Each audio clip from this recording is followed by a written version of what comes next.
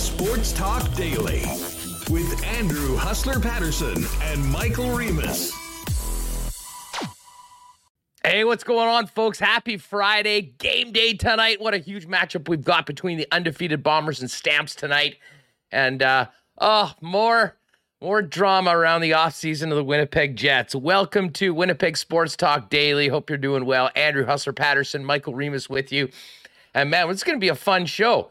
Although, I'll be honest, and we'll get into this shortly, the latest news on Pierre-Luc Dubois is enough to get any Jets fans' blood boiling, but we'll get to that in a minute. Battle for first place in the West tonight, and a great show coming up. We will head to IG Field in a few minutes. Ed Tait from BlueBombers.com will set up tonight's Battle of the Undefeateds. We'll talk some off-season hockey with our good friend Brandon Rewucki after that. And then a real treat for everyone before we drop the marbles and finish off the week. An extended conversation with former Winnipeg Jet Tim Stapleton. He is an absolute beauty and one of the funniest dudes we've ever had on the program. And we got a chance to catch up with Tim and hit a whole bunch of topics, his time here in Winnipeg, what he's doing now. And, of course, the question we all want to know, where's Buff? So that's all coming up a little later on. Just as we get into it, a big thanks to the sponsors that make this show happen each and every day, including Princess Auto, Coolbet Canada, Canadian Club Whiskey, Assiniboia Downs, the Nick and Nicky DQ Group, Boston Pizza, Little Brown Jug, Not Auto Corp, Breezy Bend, Royal Sports, Manitoba Battery, Culligan Water, Vita Health Fresh Market, F Apparel, Wallace & Wallace, and, of course, our friends out at Aikens Lake Wilderness Lodge. Welcome to everybody in chat. If you're with us on YouTube, make sure that you've hit that red subscribe button and hang around at the end of the program for another world-famous Winnipeg Sports Talk marble race to finish off the program. And for all of you listening on podcast, thanks so much for making us a part of your day. When you do have the opportunity, do us a solid and get onto Apple or Spotify. Give us a 5-star rating and a little review. Certainly helps us grow the channel. Remus, get in here. Let's get after it. What's up? Hey, yeah, nice jersey, Huss. For those on game podcast. Game day ready, folks. I should get out my jersey. I got. You can see it behind me. Off-season champion Ottawa Senators jersey right here. So I'll have to put it on eventually. Yeah, feeling good. I'm ready for the weekend. What a beautiful day it is in Winnipeg. It is so nice outside. It's going to be hot. I usually spend most of the show just, as regular viewers will know, drinking Diet Pepsi. I'm trying to mix some more water in. But this is a day, folks. As you can see, the Vita Health, the green of the Vita Health popping. Hydrate as much as possible, because if you're going to be mixing in a few cold ones a little later on, you are going to need it. That looks like we're going to be getting in around 30 degrees, and it's going to get hotter throughout the weekend. But for tonight, with a great crowd, between 28, maybe up to 29,000 people at IG Field, you're going to want to be hydrated before you get after it tonight. And listen, Remo, we'll get to the Jets news in just a moment, but let's start with the big game tonight. And it's a much better way, a much more positive way to start the show, talking about the Bombers looking to go 6-0 on the season, but what a test against the Calgary Stampeders and Bo Levi Mitchell, who's got a great career record against Winnipeg, and the opportunity to go 6-0 for the first time in a long, long time. Yeah, following week one, I thought Bo Levi was kind of on his way out. I thought the Bo Levi Mitchell reign in Calgary was coming to an end, and Jake Maier was going to be the starter, but look now. There they are, as tied, or it's not tied, but tied with an undefeated record, but 4-0, Bombers 5-0. And I mean, look at their point differential. I mean, they've scored more points than the Bombers in one less game, 142 points. Kadeem Carey is carrying the rock pretty well. Malik Henry's emerged as a breakout star. I mean, their top receiver, Reggie Beilton, doesn't really get used that much. So, this was a heavyweight battle. I'm looking forward to being in the building tonight at IG Field. Great night. And we had a great game last night. We thought the East was going to get a win. Insane. We thought the East was going to get a win against the West, but Edmonton with, I don't know who's quarterback, Cornelius. It went to the other guy, Cal Loxley. Or no, sorry, he was carrying the ball a bit, but What a wild finish there with the Let's Elk. call it what it was. An epic choke by the Montreal Alouettes, completely self-inflicted. They had almost 200 yards in penalties, and somewhere Kahari Jones and Barron Miles are laughing their asses off watching what happened in the first game after they were fired, because Danny Machocha was not able to turn things around. And they blew a 21-point lead in the second half to lose by 1. An absolutely crushing loss for Montreal, except for the fact that no one wins any games in the East right now. So they're right in the middle of it, along with the 0-4 Ticats and Red Blacks. Yeah, good thing for Montreal is they're still in second place with 1 win.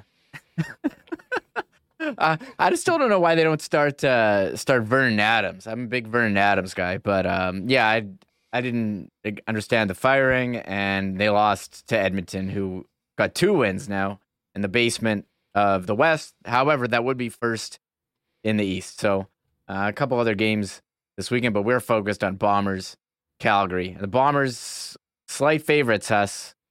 I'm checking here. Yeah, 3.5 now. Yeah, so 3.5. It was 3.5 yesterday and 4.5 earlier. Opened at 4. I think this is probably going to be in. Maybe there'll be a little bit of steam coming on the Bombers before the game. Maybe it gets up to 4, but I think it's a pretty good number and makes sense. And as I said, this is just going to be a phenomenal night. Don't forget to get out there early. Princess Auto Tailgate Zone will be getting going a couple hours before the game. $3.50 hot dogs and pop, $5 beers beforehand. Great entertainment. Going to be a heck of a lot of fun. So listen, we're going to tee up this game as well and talk about the rest of the Canadian Football League with Eddie Tait in just a few minutes. But Remo, let's move over to the Jets. And just before we get to PLD, because I know that's going to probably dominate the conversation, they have made a couple more signings, depth signings to say the least. Although I am intrigued about the 1-year entry-level contract they gave to Alex. Now, again, this is the first time we've talked about him, so I'm not sure whether I'm butchering his name. It's Limoges. That could potentially be Limoges, maybe a French, although he was born in Virginia and is an American. So bottom line is he just finished his first full year as a professional playing in San Diego for the Gulls in the AHL. 23 goals, 40 points in 62 games after a 4-year stint at Penn State in the Big Ten playing college hockey. And our guy Hacksaw reached out, Remo, to tell us about Alex coming over from the Ducks. Yeah, he just said that he thought he signed. He said he had a good season there, and you went over the numbers, and they were strong. And so I'm kind of curious what he's going to bring. Is he going to be a depth player for for the Moose, or will he be a depth on the Jets?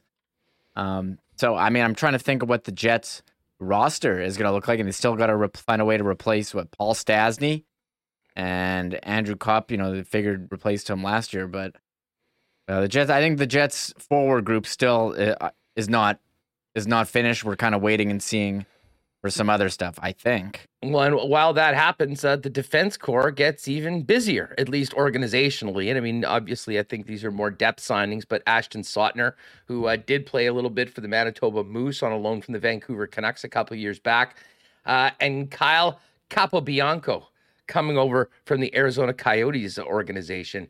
Now, Capobianco is sort of interesting. I read this. Someone described the second year of the contract as somewhat of a poison pill because it's a one-way deal. But the first year is a two-way deal. And I know, obviously, when these are the signings that are made, there's all sorts of fodder and low-lying fruit for people that want to give it to the team. You got to have bodies, and there's an American Hockey League to fill as well. I don't think any of these players project to be playing National Hockey League minutes, barring a crazy string of injuries. But any general manager will tell you, you need a stack of 10 to 12 defensemen if you're going to make a long run in the Stanley Cup playoffs. The Jets got to get there first, but overall, depth signings, not anything that's going to create huge headlines, but business that needs to get done. All that being said, Remo, it doesn't change the fact that there's quite a bit of other business at some point that's going to need to get done for the Winnipeg Jets if they do want to change this roster significantly from what finished up last season on the wrong side of the playoff line. Yeah, I saw this alert on my phone that they signed him yesterday afternoon, and I was like, oh, I think I recognize this guy's name from playing EA Sports NHL. I mean, he's got a pretty good last name, but he played played with the Coyotes. Like, I kind of wonder where he fits in. Is he replacing like Nelson Noje on the Moose, or is he a depth guy for the Jets? And this is signaling that a trade is coming, because we've talked about how they have basically one spot for Stanley Heinola Sandberg. But Capobianco, 24, he had 9 points in 45 games with the Coyotes. He's drafted in the third round by the Coyotes in 2015. I'm not sure he fits in. I thought the 2 years was interesting, and signing a defenseman was interesting as well. So we'll continue to stay tuned to the Jets transactions. Yeah, I mean, those are the ads for the depth of the organization, but certainly when we're talking about the glut of the veterans and the logjam for some of the younger top prospects in Heinola and Sandberg and Chisholm and Gavanka to have a chance, and Johnny Kovacevic, of course, and Kovacevic, we can't forget, is not waivers exempt this year. So, potentially if they were sending him down, they'd risk losing him, or, he could be a depth player, maybe a 7th or 8th defenseman on the roster right now. All that being said, relatively quiet free agency wise for the Winnipeg Jets. Still plenty of intrigue as to what trades could and may happen specifically to the blue line. But Remo, one thing that we weren't counting on, for all of the other drama around the team at the end of the season, the coaching search, the one thing I don't think anyone was counting on was maybe one of the other biggest storylines for the Winnipeg Jets would be Pierre-Luc Dubois going borderline Eric Lindros in trying to get out of town. And, the stuff that's been coming out of Montreal over the course of the last few days has been, well, as I said, I think most Jet fans are probably quite put off with the way this is being handled. We talk about Pat Brisson's comments yesterday about how much he wanted to play for the Montreal Canadiens, and this report today from Martin Leclerc with Radio Canada said that if you want to get it up, the Habs are still working with the Jets with the goal of closing a deal that would bring back Pierre-Luc Dubois to Montreal in the long run. The talks almost paid off at the draft last week.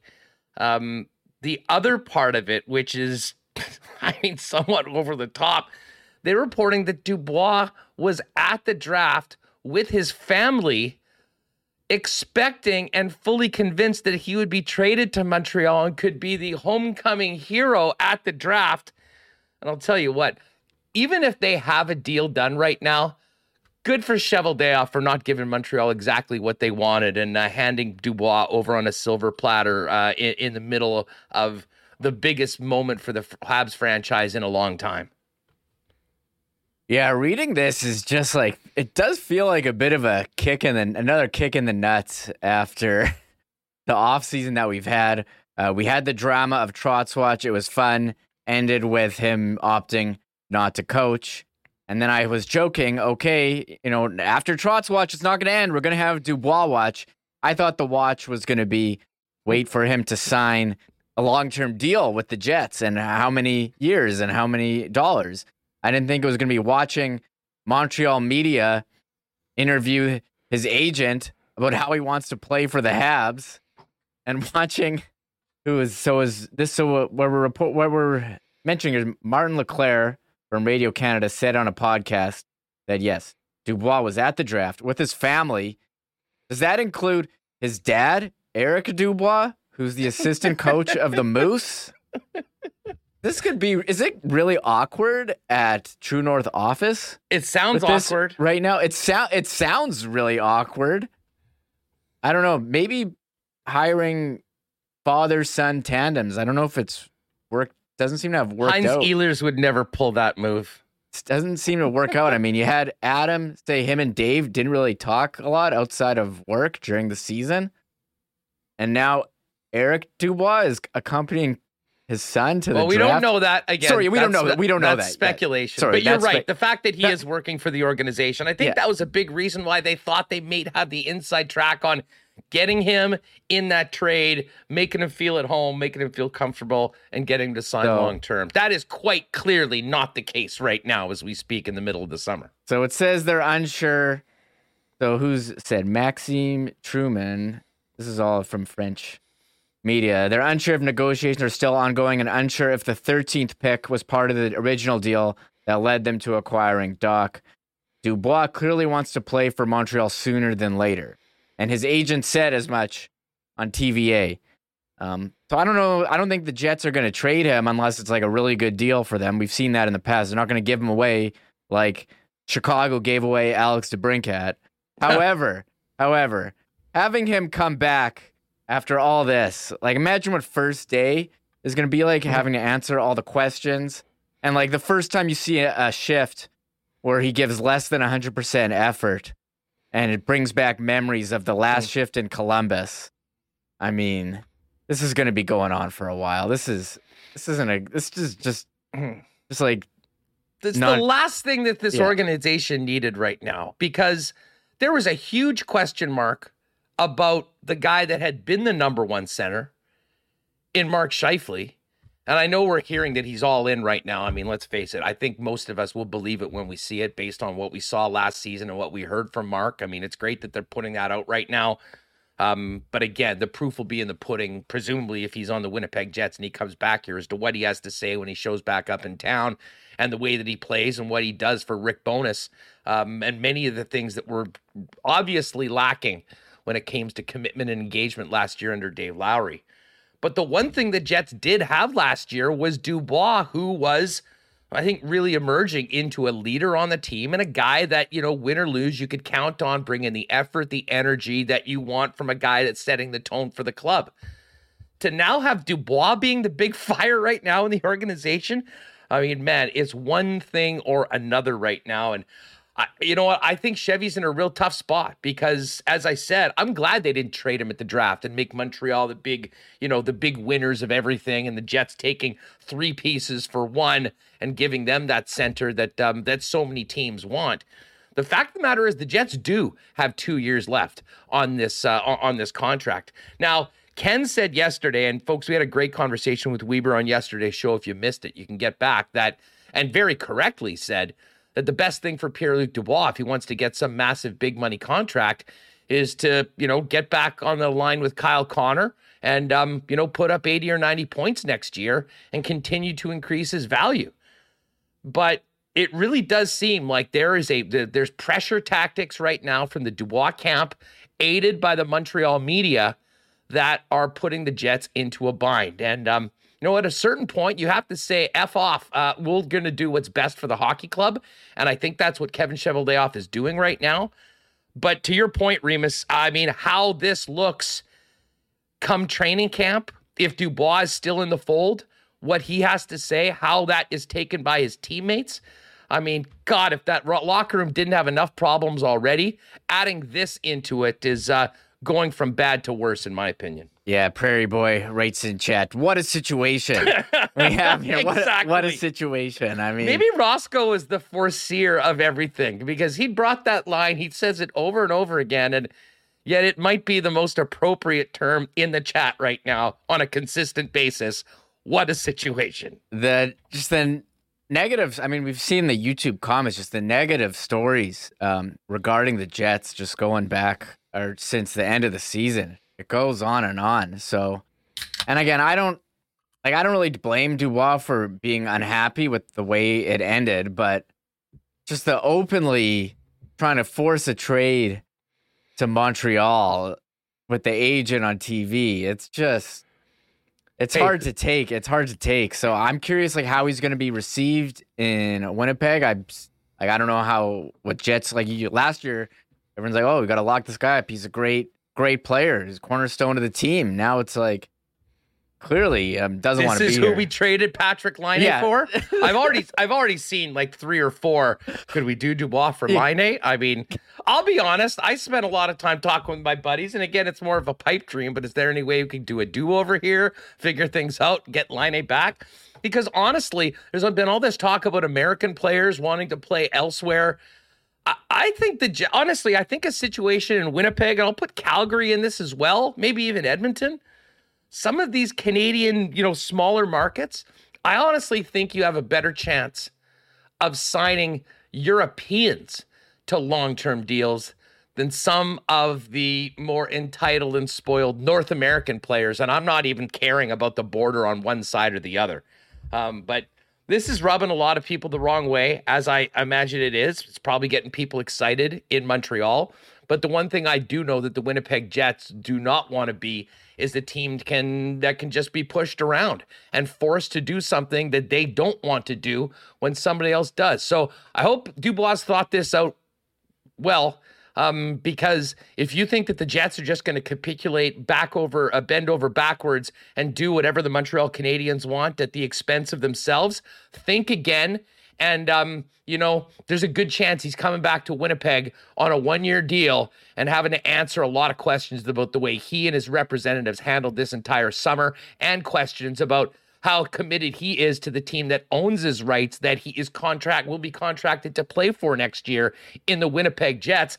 And for all the talk about guys last year that, were playing for themselves and, were cheating their teammates, I don't think Dubois was one of those guys. But I'll tell you what, there'll be a lot of eyes on Dubois number 80 if we get to this season and he's in the lineup right now and there isn't trades based on what seems to be coming out day after day after day from Montreal, his agent, and the Quebec media. Yeah, I had a lot of problems with the Montreal media after the Scheifele hit, and I'm just having so many flashbacks now of Winnipeg versus Montreal coming together and being fully reminded. So we'll be keeping an eye on this as it goes, but pretty clear. Just another in the long list of issues with the Winnipeg Jets, and seemingly, as we played the clips from Cheveldayoff yesterday, bringing back the same squad. And the one thing that gave me optimism was Mike Kelly on this show saying, "Hey, on paper, this is could be a playoff team," and I actually felt pretty good about that. But I think it's pretty clear. Who is it that said last year that paper don't mean shit? I think it was Blake Wheeler. I think it was Blake Wheeler. And it was obviously true. As much as I want to believe that, they have the talent, it's pretty clear there's something else going on where the talent, they're not playing to their full potential. So it's just. Hey, did you send Ed a link? I thought I did. Didn't get one? No, he just texted me asking if you could send him the link. So, I did send it. Did I send it to Tait at Blue Bomb? Okay, I'll send it again. I did send it. Perfect. So yeah, Eddie's coming up right now. Let's just see what the chat has to say. This will be interesting. And this is for those of you listening on the podcast. That's one of the most fun part about doing the shows with the YouTube, is that people can get in. Oh, Rob Mahoney says that I deserve the Order of the Buffalo. Thank you. Thank you very much. Go Husk go. Don't call back. Larry Shively plays hardball, so the agents go to the press to put pressure on them. Has it ever worked? I'm not entirely sure. Let's see here. Trade PLD to Philly. Reunite him with Torts. Oh my God. Well, listen, the cap is open, or the chat is open right now. Get us your thoughts in there, and we'll be hitting that up in just a few minutes. We'll talk more about this with Rewucki. And don't forget, though, we are going to lighten the mood. We will have some laughs later on because former Jet Tim Stapleton's going to jump on the program. And listen, this was a hilarious conversation. You're going to be excited for that. But listen, enough drama with the hockey team. Let's talk about an undefeated football team. Ed Tait's coming up in just a second. Before we do that, hey, the weekend is here. And Vita Health Fresh Market has great prices on Winnipeg's best selection of natural and organic supplements, beauty products, and groceries. And it's barbecue season right now. What a weekend we've got coming up. Get your barbecue on with delicious lean bison steaks or chicken. They have hot dogs, burgers, and great non-alcoholic drink options like Sober Carpenter beer and clever mocktails. Everything you need for a great summer day. And of course, don't forget the delicious lunch options like Vita Market salad, soup, sandwiches, and more.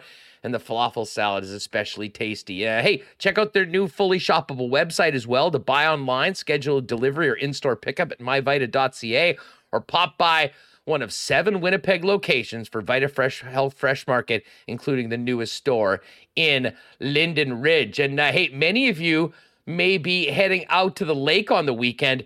If you're jumping around on the lake and a boathouse door catches your eye, chances are it's from our friends at Wallace & Wallace. Listen, they're the fence leaders in town and the #1 spot for overhead doors for your garage, but they'll also doing boathouses, and chances are, they've got it all: steel, aluminum doors, polycarbonate or glass panels, and design that's perfect for your little piece of paradise. And if you're thinking your boathouse door could use some TLC, now that the high water's receded, you can give them a call for a service visit at 204-452-2700. Hit them up at wallacedoors.com or check out their showroom on Lawson Road. Fences, overhead doors, and whatever you need for your boathouse. The guys at F Apparel ready to go. I've been mentioning the last couple of days, but I went down and hooked up with Andrew and got suited up, measured for a few new garments. What a great shopping experience it was, filling me in on all of the options you can have when it comes to custom suits. And F Apparel's the leader in the game here in town.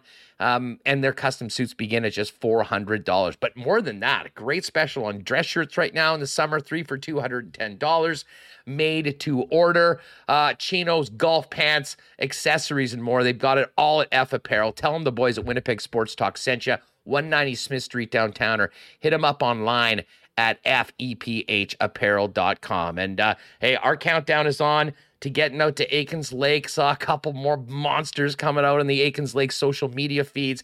You can be on the water in less than 2 hours in a world-class paradise off the grid with incredible world-class fishing and even better people taking care of you with the Turenne family. AikensLake.com online and check out all their social feeds. Talk to them about booking for next year. All right, let's get ready for the football game tonight. I got the jersey on already. I am counting down not just to game time, but to the tailgate beforehand.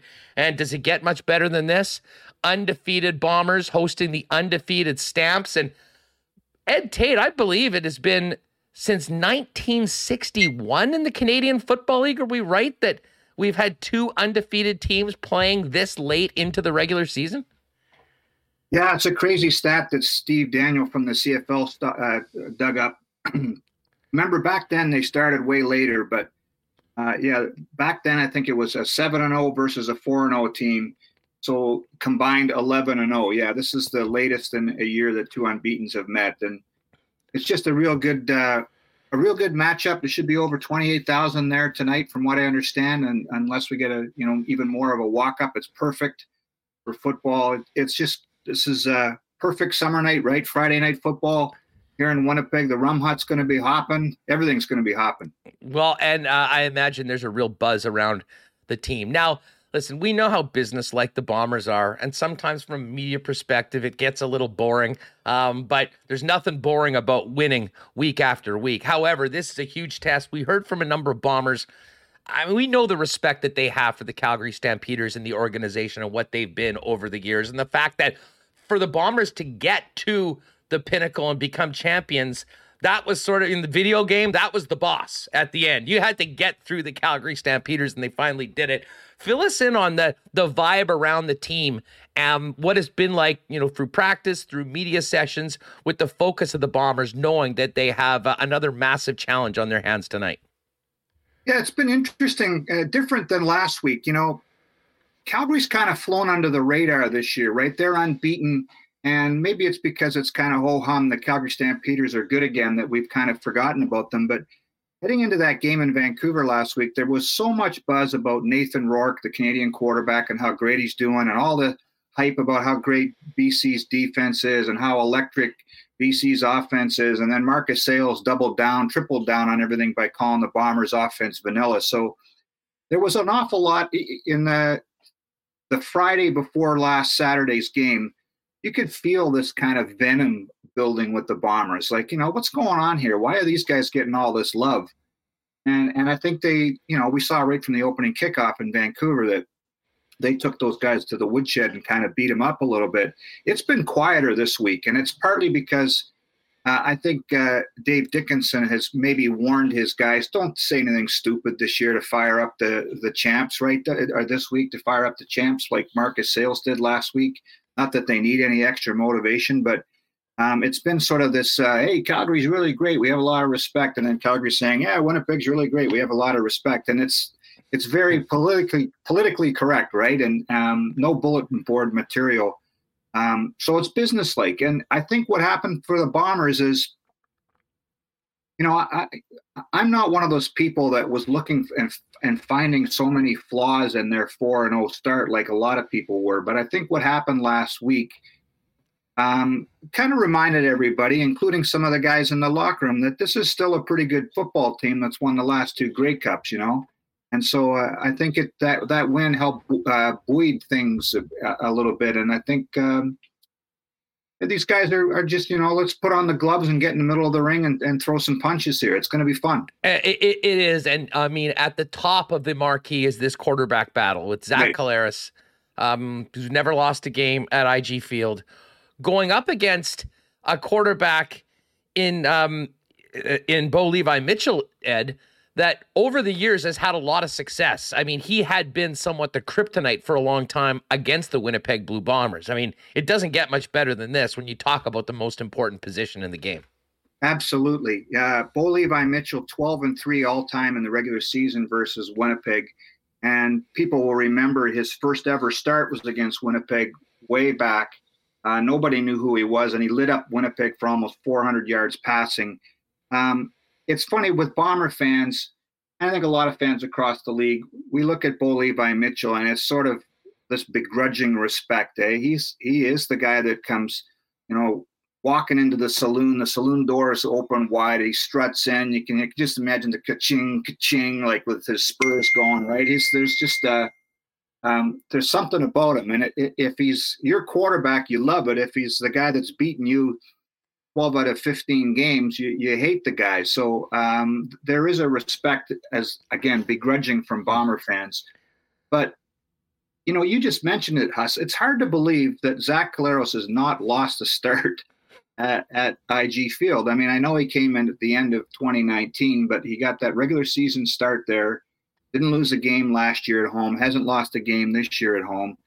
I thought last week's game in Vancouver was one of the best games I've seen him play in a long time. Just the way he moved around the pocket and did some magical things too, beyond delivering strikes, those broken plays and spinning out of tackles. He was on fire. So, beyond all the other guys on the depth chart, just the quarterback matchup alone makes this one really compelling tonight.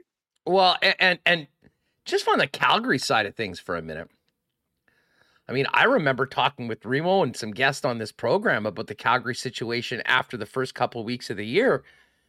And I was pretty convinced that Dave Dickinson, given his druthers, might not prefer the other guy playing quarterback. And there was a lot of questions as to how long Bo Levi was going to be the guy. And hey, credit where credit is due. He's just showing why he has been one of the best in this game for so long, because he's accepted this challenge and has really risen to it, with the talented young quarterback battling him for playing time. Yeah, I think that came up yesterday a couple of times. Huss, people were asking Mike O'Shea and Zach Collaros and some of the other Bombers in the day before media stuff about Bo Levi Mitchell and how he's playing. I think to Bo's credit, he played through some pain last year, and I don't think he was 100% and it showed. But you're right, even at the beginning of this year, the first couple of games, his numbers were pretty ordinary, and Jake Mayer behind him was getting a lot of, hey, what about this guy? Maybe we should be looking at him. I don't think that Dave Dickinson and John Hufnagel get the quarterback decision wrong very often. Look, they both played the position. Both are amazing coaches and evaluators. They still see something in Bo, and we saw it against Edmonton last week, which is a bit of a misnomer, although they looked good last night. I think Bo still got it. And you look at the people around him, got a really good receiving core, a really good running back in Kadeem Carey. Their offensive line looks pretty solid. So, this could be an interesting one tonight because it's a real good battle of their offense against Winnipeg's defense. And then can Winnipeg's offense still light it up like they did last week? How much pressure will be on this Bomber secondary? I thought overall the line was awesome. I mean, the big boys really stepped up, but Nathan Rourke did burn them a couple times, for the big play. I imagine that'll be a focus through practice heading into this week. I mean, That Bo Levi Mitchell can chuck it, and they've got some receivers that have put up big numbers so far this year as well. That's a great question, Huss. Last week, for as good as the Bombers were, the 3 touchdowns they gave up there was one that was short, but there were 2 long bombs. And I talked to Richie Hall, the defensive coordinator, about that just the other day.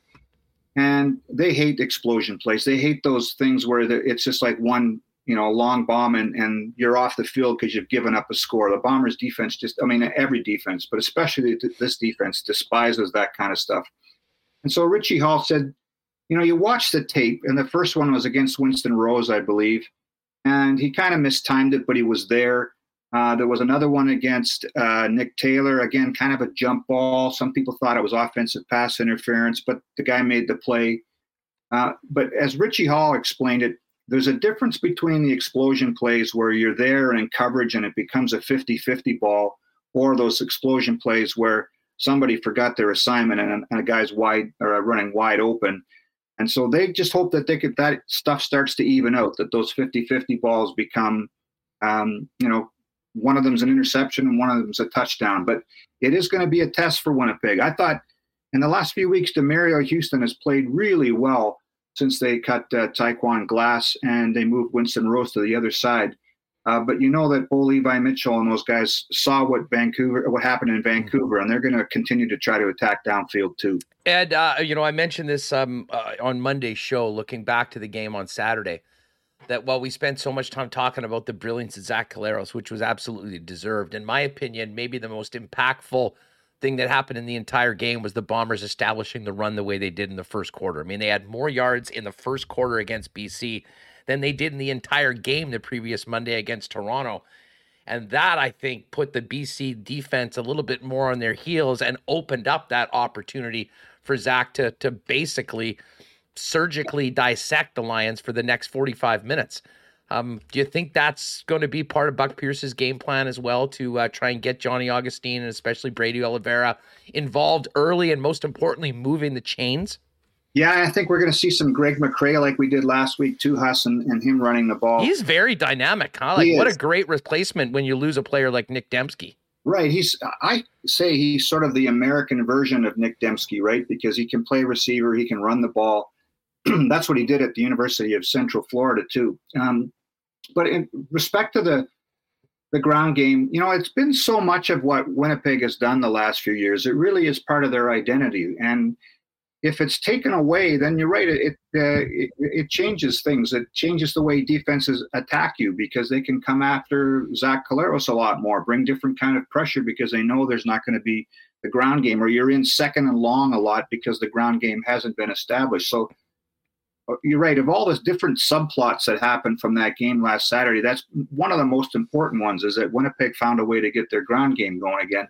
Now, you look at Calgary's depth chart, their front six is in my opinion, a lot more stout than the BC Lions front six. So this is going to be another great test, is to see if they can establish the line of scrimmage again on offense.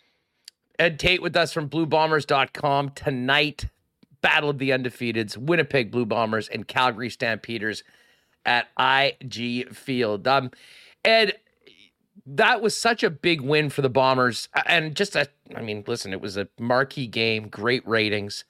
Pretty amazing that 6 days later, it's another battle of undefeateds. And it's sort of like, you're moving up. And this game, I imagine, is going to have like a playoff type feel, even though we're just in week 6 of the season. I know, it's crazy. It's mid-July, right? We've got a lot of highway still to travel. And it says something about the West Division, right? You watched the game last night, and Edmonton squeaks out a win in Montreal. Edmonton's 2-4. They'd be in first place in the East Division, or I call it the least division.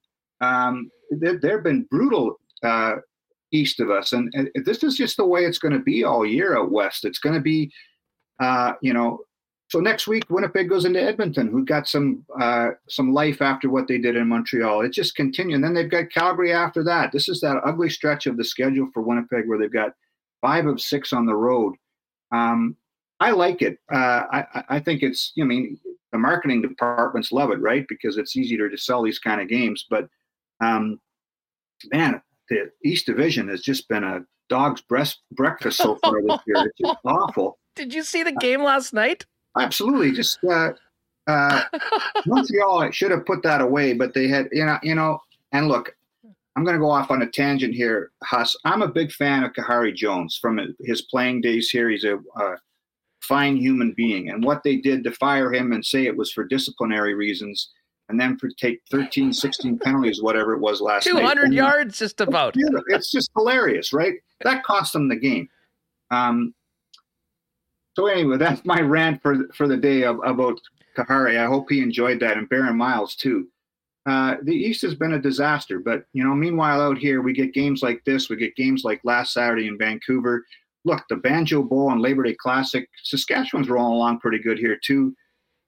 This is only going to get more compelling as we get deeper in the season. Like you said, it's week 6, and we're already talking about these unbeaten matchups. It's beautiful. Well, and the other thing that makes this such a big game, I think, for the fan base and why we expect a great crowd, and if you're on the fence, get out there tonight, get a couple tickets and show up, because the very strange part, and it kind of sucks because we know how great the summer games are, this is the Bombers' one home game out of a stretch of 5 out of 6 on the road.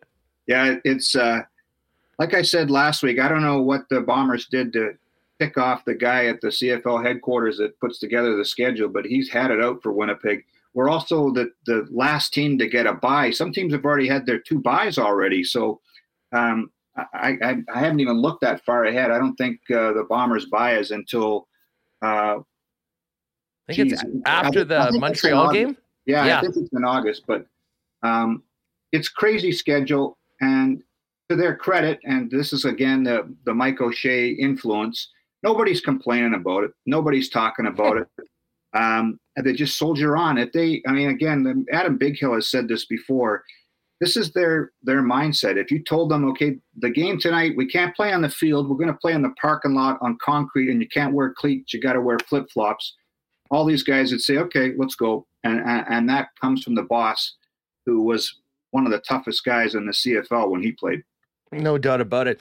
Hey, I wanted to ask about Dalton Schoen. We got to talk to DC and maybe get him on the program at some point. But what's he like being around? I mean, he's been an absolute revelation as part of the receiving core. And I mean, had a massive breakout game last week. But this wasn't a blip, Ed. It seemed to be like he's earning more and more trust from Zach Collaros game after game. And while we're at it, Greg Ellingson didn't seem to miss a beat after being away from Zach for all those years. Well, let's start with Schoen. It's a real good story. Before rookie camp started, reached out to Danny McManus, the director of U.S. Scouting and assistant GM, and said, give me a handful of guys to keep an eye on. And the first name on his list was Dalton Schoen. So he's a guy that was a walk-on at K-State, Kansas State, never even got a college scholarship, and worked his way from walk-on, which means, you're the 10th guy getting reps. You got to fight and struggle every day. And he, at the end of his days at K-State, he was one of their better players. He got a look from the Kansas City Chiefs, from the L.A. Chargers, I believe. And then just a guy that the Bombers kept on their radar and brought him in. And right from day one, people were saying, hey, look at this guy. He's already figured out the waggle. He knows the different positions. And I just like his story. If you talk to him, you got to get him on, Huss. If you talk to him, his attitude comes from being a walk-on. His dad told him, you got to be a street dog. You got to get out there and fight every day and claw for stuff. And I guess that's what he writes on his tape, on his wrists before every game, street dog. And he just brings that kind of nothing's ever been given to me attitude to every game, to every practice. And boy, he's really fit in well. And same thing with Ellingson. You mentioned Ellingson. We kind of knew what we were getting with him because he's, been a guy that's been in this league for forever and was, 5 1,000-yard seasons. He's better than I thought he was even. I knew he was good, but him and Zach Collaros have rekindled the old magic, and he just seems to be the guy that when things break down, Collaros looks to, and he's the guy that can move the chains. He can get in the score zone. He's a guy that you keep an eye on. Those two guys, if you're playing fantasy, I don't know what the prices are, but when the Bombers get into the red zone, that those are two of his Zach Collaros' favorite targets. Well, at the price that they've got shown, he's going to have 100% ownership. I mean, listen, you pretty much have to have him in your lineup, give you some more money to spend elsewhere. Ed, before we go, Bombers are on, what is it, a 20-1 streak of at home? 21-1 if you include the West Final. So 21-1. What was the one?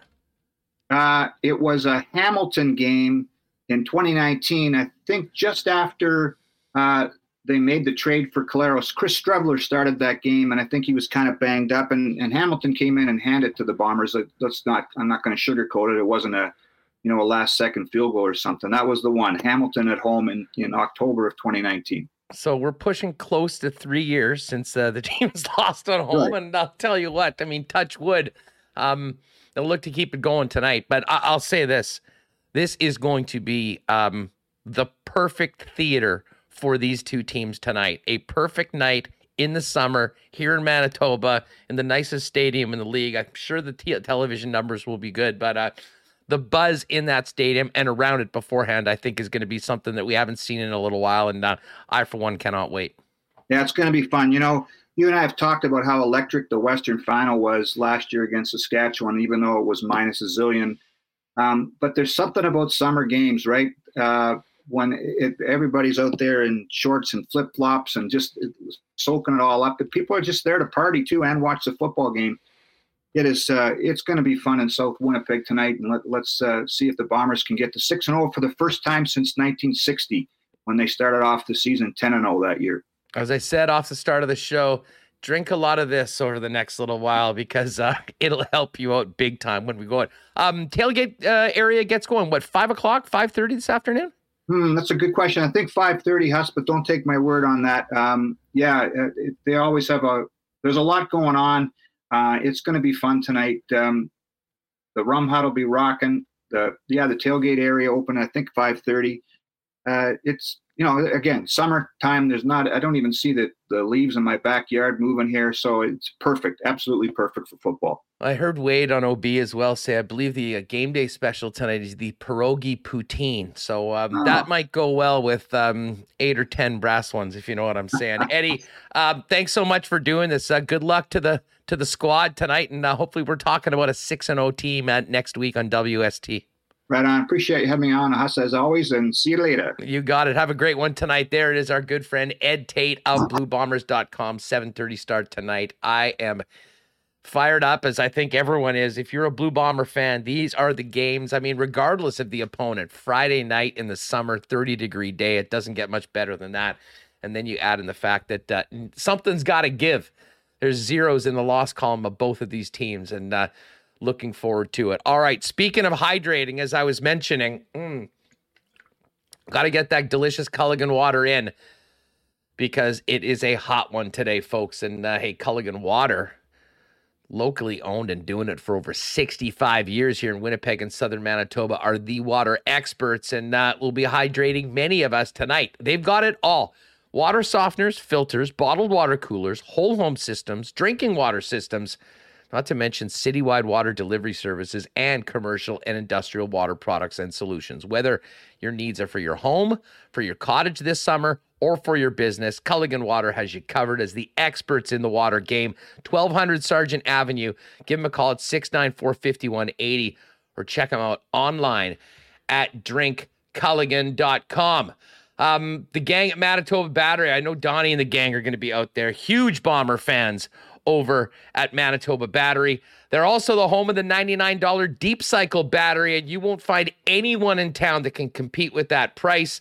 Whether it's for your camper, your boat, or anything else, you'll get the best price and the best service from the guys and gals down at Manitoba Battery. Not to mention, they'll deliver it to you anywhere citywide. And, hey, you'll be saving time. You'll be saving money. You won't have to deal with the big box stores and staff that, frankly, don't know batteries like Donnie and his gang down at Manitoba Battery. Learn more at manitobabattery.com or go visit the team in the coolest JetBlue building in Winnipeg at 1026 Logan Avenue. Open 8 a.m. to 6 p.m. daily. All right, it is game day, and many of you, if you're maybe negligent on getting your new blues on, might want to pop into our friends at Royal Sports before the game. A great selection of Blue Bomber gear just in time for the big game tonight. And while you're there, Greg has just texted us over some wild new hats from some pretty cool, unique minor league teams over the past number of years. The Montreal Royals, the Portland Beavers, the Tampa Smokers, and the Hawaii Islanders. If you do like sort of niche, short run, new era lids, there's some really cool, unique ones over at Royal. Royal has so much more, though. Soccer, baseball, tennis, disc golf, hockey, huge, biggest hockey section in town, and tons of bikes, whether it's for sports merchandise, cool clothes on the king skate and snow surf side, or whatever you need to dominate summer. Royal Sports has you covered. 750 Pembina Highway. And make sure to follow them on Instagram at Royal Sports Pembina for the latest merchandise drops, contests, and sale information. And listen, just before we bring in Brandon Rewucki, let's do a quick update on the Open Championship and the Barracuda Championship, because our guy, Aaron Cockrell, has not teed off yet, but was tied for first after yesterday's action. Aaron, 12 points. This is a Stapleton event. This is his second consecutive tour start with some extra spots for DP World Tour players. So we'll be following Aaron Cockrell over the course of the weekend, and we wish him nothing but the best. And then, of course, we also have the Open Championship going on right now. And my 30-1 ticket on Cam Smith's looking good. The Mullet is in first place after an 8 under 64 today. He's at 13 under. Cameron Young, 2 shots back at 11 under after a 3 under 69. DJ and Rory McIlroy at 9 under. Rory's still on the course. He's got 3 more holes to play. And Scotty Scheffler, Masters champion at 8 under par. What a weekend we've got coming up at the home of golf. Of course, our golf reports are brought to you by our friends at Breezy Bend, one of Winnipeg's finest public courses or private courses. If you're thinking about a long-term home for you and your family, think Breezy Bend. Find out more online at breezybend.ca or talk to Corey Johnson, our good friend, GM of the decade, about getting on that waiting list for next season. All right, let's chop it up with our guy, Brandon Rewucki, heading into the weekend. Rue, what's going on, man? Great to have you back on the show. Happy to be back, man. Just watched Hovland eagle from the fescue at St. Andrews. So anytime you can watch Open Championship weekend, it's going to be pretty good. So I'm doing all right, man. Who are you on heading into the weekend? Who's exciting you? Who are you pulling for?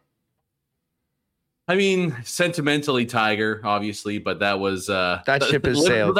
That literally took 2 swings before that one was in the gutter. Rory's been so close this year. Like, I know everyone's been on Zalatoris, and I know Rory he was probably the betting favorite going in, right? Oh yeah. But I feel like this is the time that he finally breaks through. I got good vibes around Rory this weekend, so I'm gonna stick with him. But oh boy, if you sprinkle a little on Smith before the tourney, you're feeling pretty damn good about yourself right now. Well, especially, I got him at 30, and by the time we did the lock shop, he was at 24, and by the time they teed off, he was at 22, so obviously wasn't the only one. And of course, Rory and DJ potentially playing in the second last group. Sign me up for that. And I'll be a motivated Rory McIlroy to flex on the live guys, who, by the way, they barely show on TV. It is just hilarious. Like, I don't know how much of the tournament you were watching, but the live guys not getting too much TV time right now, and I have a feeling that was planned. All right, listen, I would love just to talk about the Open Championship and maybe the Bombers for the next 20 minutes, and we could just avoid all of the hockey stories that are probably driving everybody crazy. And I'll get your thoughts on the Flyers before we're done. You can choose to just walk away.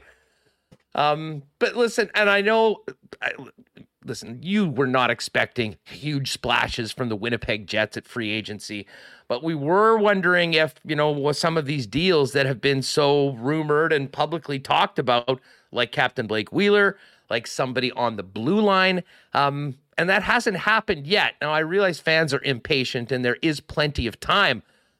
But the fact of the matter is, Brandon, we've gone through the draft where often trades happen. The dust is sort of settling on free agency right now. And I guess Cheveldayoff will have a better idea of where the landscape is and what those opportunities are. But not entirely that easy just to quickly remake your team trading players right now. And we know how important it is for Winnipeg to get full value and do it through trade because, as I said, unlike a lot of other teams, free agency, not really that much of a tool, at least to get high-end talent here to the Jets. Yeah, you didn't expect a major Gaudreau-like splash, but you expected maybe walking into the shallow end or something. It was basically and status quo for the Jets when it comes to the free agency. Not really a whole lot, but like, got to do something at some point, right? Like it's been so quiet for so long. And I think too, when a fan base is promised transformational changes and it's the middle of freaking July and absolutely nothing has happened other than you downgraded at the backup goalie spot, I think fans are rightfully going to be a little pissed off about how this offseason has gone. It hasn't been a disaster like some off seasons have across the NHL, but disappointing, I think, is kind of putting it mildly. I mean, the Jets, if their whole goal was to get back into contention, maybe find yourself just below the Avalanche and the Lightning and some of the higher upper echelon teams in the league, you have to make more than just bring in a new coach and swap out the backup goalie. Like, there needs to be some significant moves here. And you combine that with the Cheveldayoff presser after the first day of free agency hit. And, accountability was the key word last year. Going into the season this year, for me, the key word is delusional, because this team is so out there. They're so delusional. If they think running it back with Rick Bowness behind the bench is going to equal a long playoff run, I just don't get how that could be your legitimate mindset going into this year. And now that we're, yes, it is only 2 days past free agency, but guess what? 20 teams in the NHL have less than $5 million in cap space. A lot of these rosters are pretty much set going into the year. Like, there's not a lot of wiggle room for these teams to try to deal with now. And that includes the Winnipeg Jets. And that includes if you're trying to move $8+ million in Blake Wheeler's salary, those options are extremely limited, if not completely eliminated right now. Yeah, and listen, I know he said he was sort of pressed by the media and said, if you come back with this roster, you feel good about it, and he said yes. And obviously, I'm not too sure what else is he going to say. I really don't think that is the plan, but I think it is many of the things that we expected to be done over the offseason, and frankly, many people, myself included, that at least something would have happened by now. We have a better idea of how things might change from last year. Still haven't happened. And now on top of all of that, Brandon, you've got this Pierre-Luc Dubois situation. And listen, he played his ass off last year. I thought he was a great player when there was a lot of questions about the commitment and the professionalism and the engagement level of other members of the Jets. We certainly weren't saying that about Dubois. So for him to be going down Eric Lindros territory right now with his agent and the Montreal media doing everything they can to work his way ASAP out of Winnipeg to Montreal, that was a plot twist that I don't think anyone was expecting. And that's got to be a massive, massive problem right now for the Winnipeg Jets as to how they handle this. Yeah, like, do they not have tampering in the French dictionary? Is that not well, I guess he's an RFA right now, right? So, I mean, he's technically an RFA. No, not at all. I guess it's technically tampering still when you talk about a player who's contractually obligated to another team. The reactionary lizard part of my brain, and I'm sure a lot of Jets fans feel the same way, is like, look, if you don't want to be here, don't be here then. Like, let's just move him and be done with it. I kind of get that, to be honest, because it's beyond annoying to have this happen time and time again. And if you're plotting your exit 2 years down the road, then all right, we'll give it to you.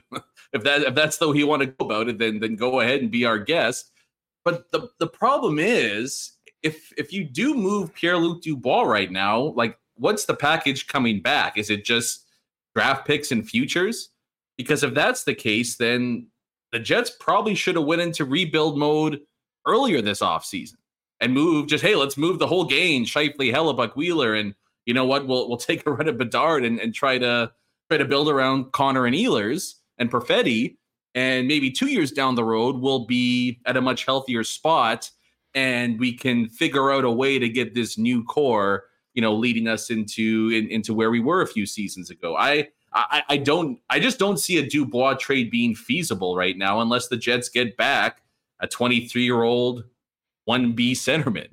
If they're committed to trying to win this year, there's really no point into making the move, no matter how badly he wants out of Winnipeg and into Montreal right now. And if you're the Habs, why are we giving up any assets knowing that we can sign them for free and not give up anything just a year or two down the road? And we've got some time with the end group that they're building out there as well. Let me ask you this. I think it's highly likely that you are exactly right, that the right deal for the Winnipeg Jets is not on the table for Montreal. And they certainly don't want to seem like they can be strong-armed by, a guy and his agent that PLD should have been in the NBA. Maybe this act would work in the NBA. Say, hey, I want to get traded and I want to go here, and 10 minutes later you're on that team. That ain't how it works in the National Hockey League, and it sure as hell doesn't for a team like the Winnipeg Jets that needs to handle their assets in a different way than many teams that can make bigger splashes in free agency and attract players that way. So if, and I think it's highly likely, he doesn't get traded and doesn't get what he wants, I mean, what does that do to the atmosphere around the team when we get to training camp? I mean, there was already all the question marks about Mark Scheifele and his commitment to Winnipeg and the team based on everything that happened last year and his exit comments. To add this on top of it, I mean, you've built all this entire plan has been to get two elite centers in the middle. And neither of these guys, I think anyone would say they're entirely sure that they'll be there and be the guys that this team needs and expected they would when they either signed them to a contract or traded for them. Yeah, it's a good question. I mean, we've got practice here. Jacob Trouba did the same thing, albeit not directly naming a destination, and played pretty damn good in his final year in Winnipeg, right? Like, that's why he earned that $8 million contract. What did he have? Like 50 points, power play, PK, all that stuff. I'm not even, I don't know. I'm not necessarily worried about like the production side of thing when it comes to Dubois, even though he had that unceremonious exit out of Columbus. Like I still anticipate him, coming to play and bringing it because, let's face it, he's a few years away from UFA. And if he wants to start building a case and making some dough, he's going to have to perform on the ice for 2 more seasons now. But this is kind of why I thought, it was the perfect opportunity for the Jets to completely shift their leadership core going into this year to avoid something like this, right?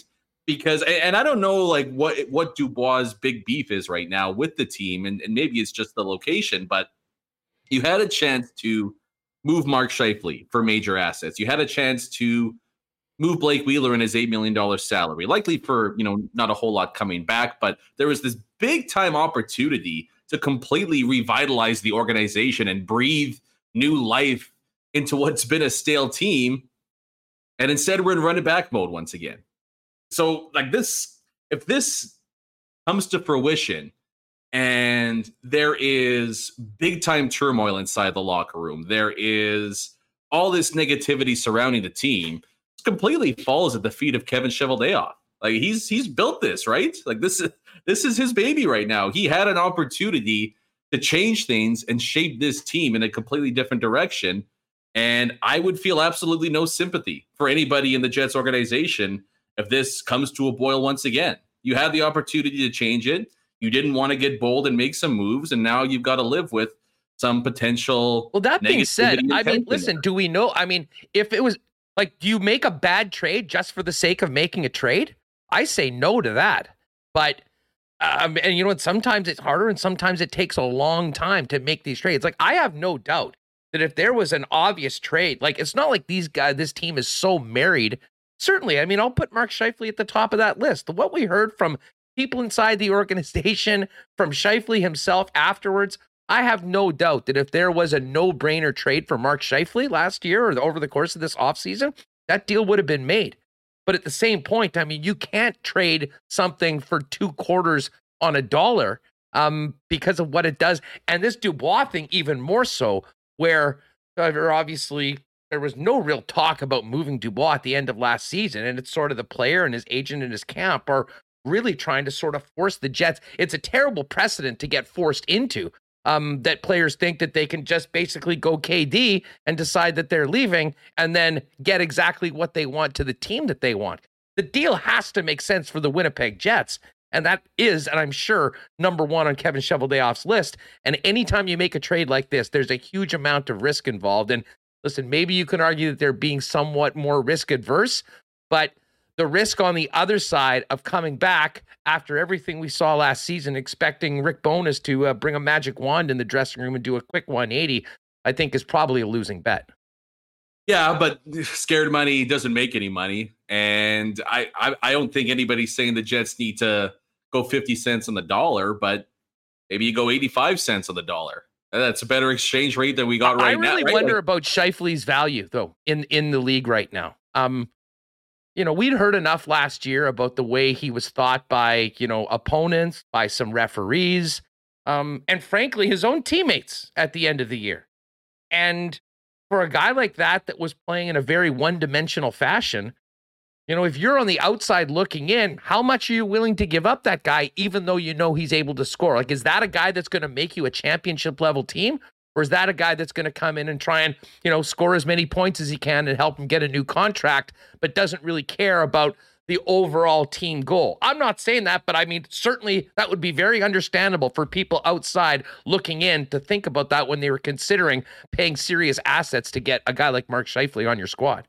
Yeah, because, if me on my couch and my sweats could see it, Joe Sakic and Steve Eisman and whoever else you want to name could see it. But having said that, too, like, there have been way more flawed players for various reasons than Mark Scheifele that have been traded for a pretty handsome package going back the other way. Like, we're still talking about, even with his flaws, a team will, acknowledge the flaws.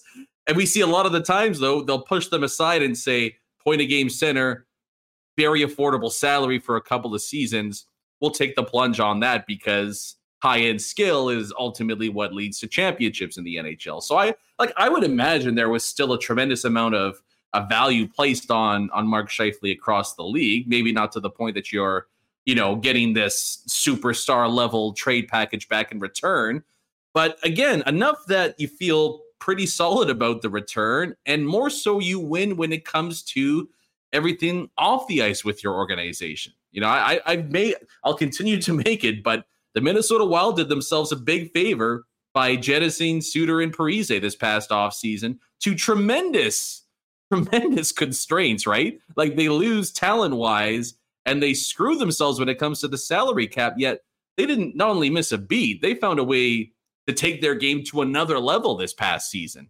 So that's the kind of path. Well, here, counterpoint on that, and I'm with you. We talked a lot about, look at the Minnesota Wild last year. They were great. They got bounced in the first round, and now they've got 12, 14, and $14 million cap penalties the next couple of years. I mean, will we be saying this was such a brilliant move in the next 2 years?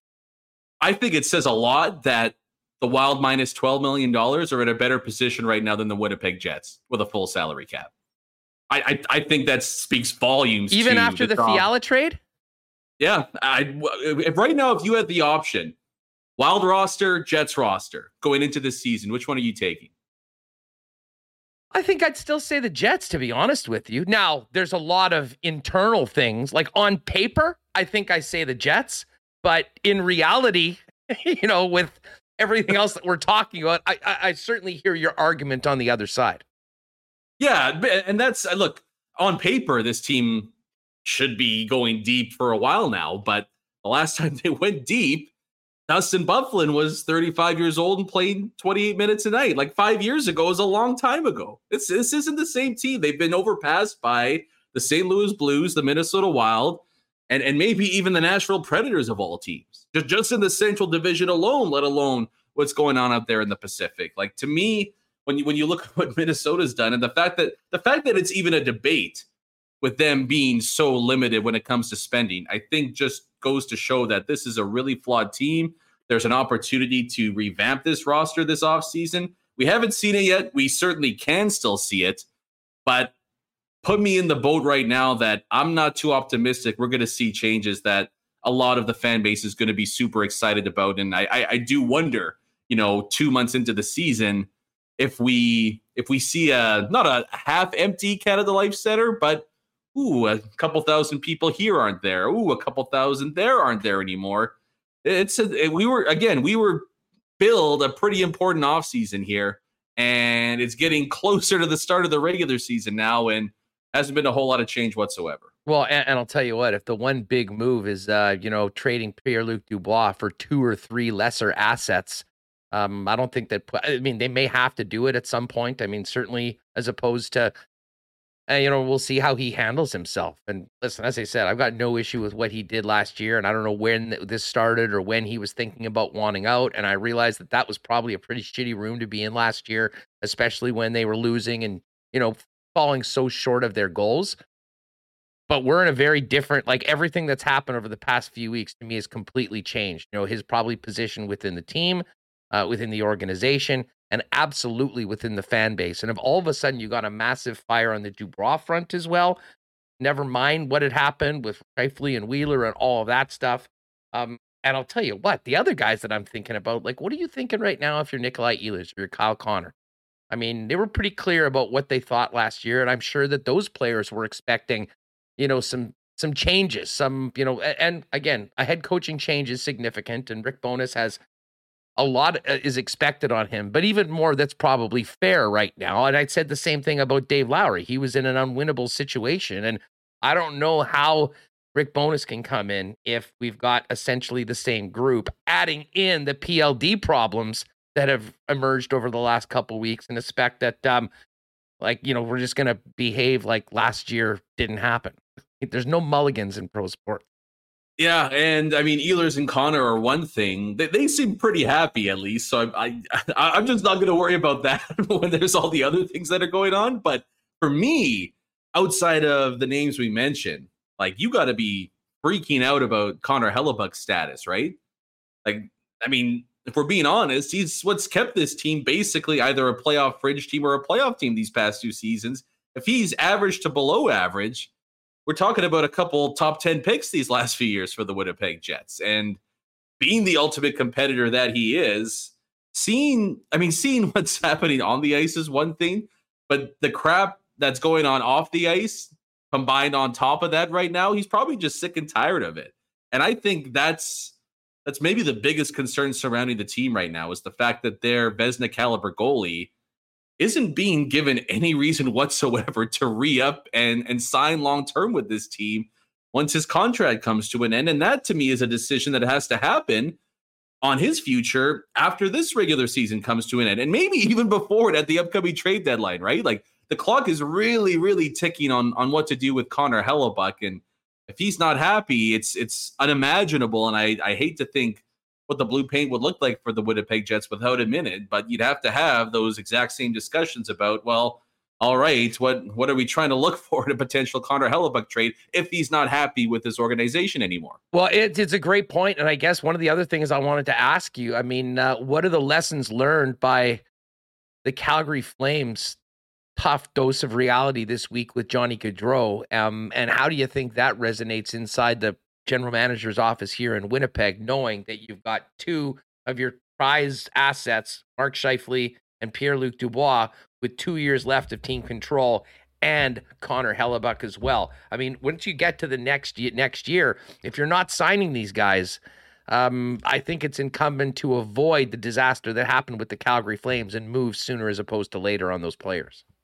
Oh, 100%. And I think going into next season, if they're all under contract still, and if you look at your roster and it's not a bona fide Stanley Cup contender, I'm talking minimum top 5 roster in the NHL, then you're moving all 3 of those guys if they're not willing to re-up with you on a long-term deal. It's just, it's way too risky. At least the Flames, I get where the Flames went with this. They kind of wanted to see how the team looked under Sutter. They looked great. They turned into a cup contender, right? I know it didn't work out well for them in the end, but got to the second round, number 1 seed, had a chance, didn't work out. That's kind of the price you pay sometimes. But that was also just one asset. The Jets would have 3 of them on their hands here. So they're going to have to make a really, really difficult decision. And I do ultimately wonder if that decision comes at the end of this upcoming season or if it comes at some point during this season where it just becomes too much. And if somebody makes a sweetheart offer, you just bite the bullet and take the plunge. It's pretty crazy, man, that it does feel like a rebuild is a lot closer on the horizon than a reload and a load up for a Stanley Cup run these next 2 years. No, I agree with you. Brandon Rewucki's with us. Make sure you check out Skates and Plates wherever you get your favorite podcast with more on the Winnipeg Jets and the National Hockey League. I guess I don't think we're quite in misery yet, but we could be on the way there. But maybe we can make Jet fans feel better by getting the pulse of the Flyers fan base right now. I'll say, listen, I've said this to you before. I think most of you Flyer fans are complete psychos to begin with. That being said, though, I've talked to a few Flyer fans this week, and despondent does not even scratch the surface on where they are.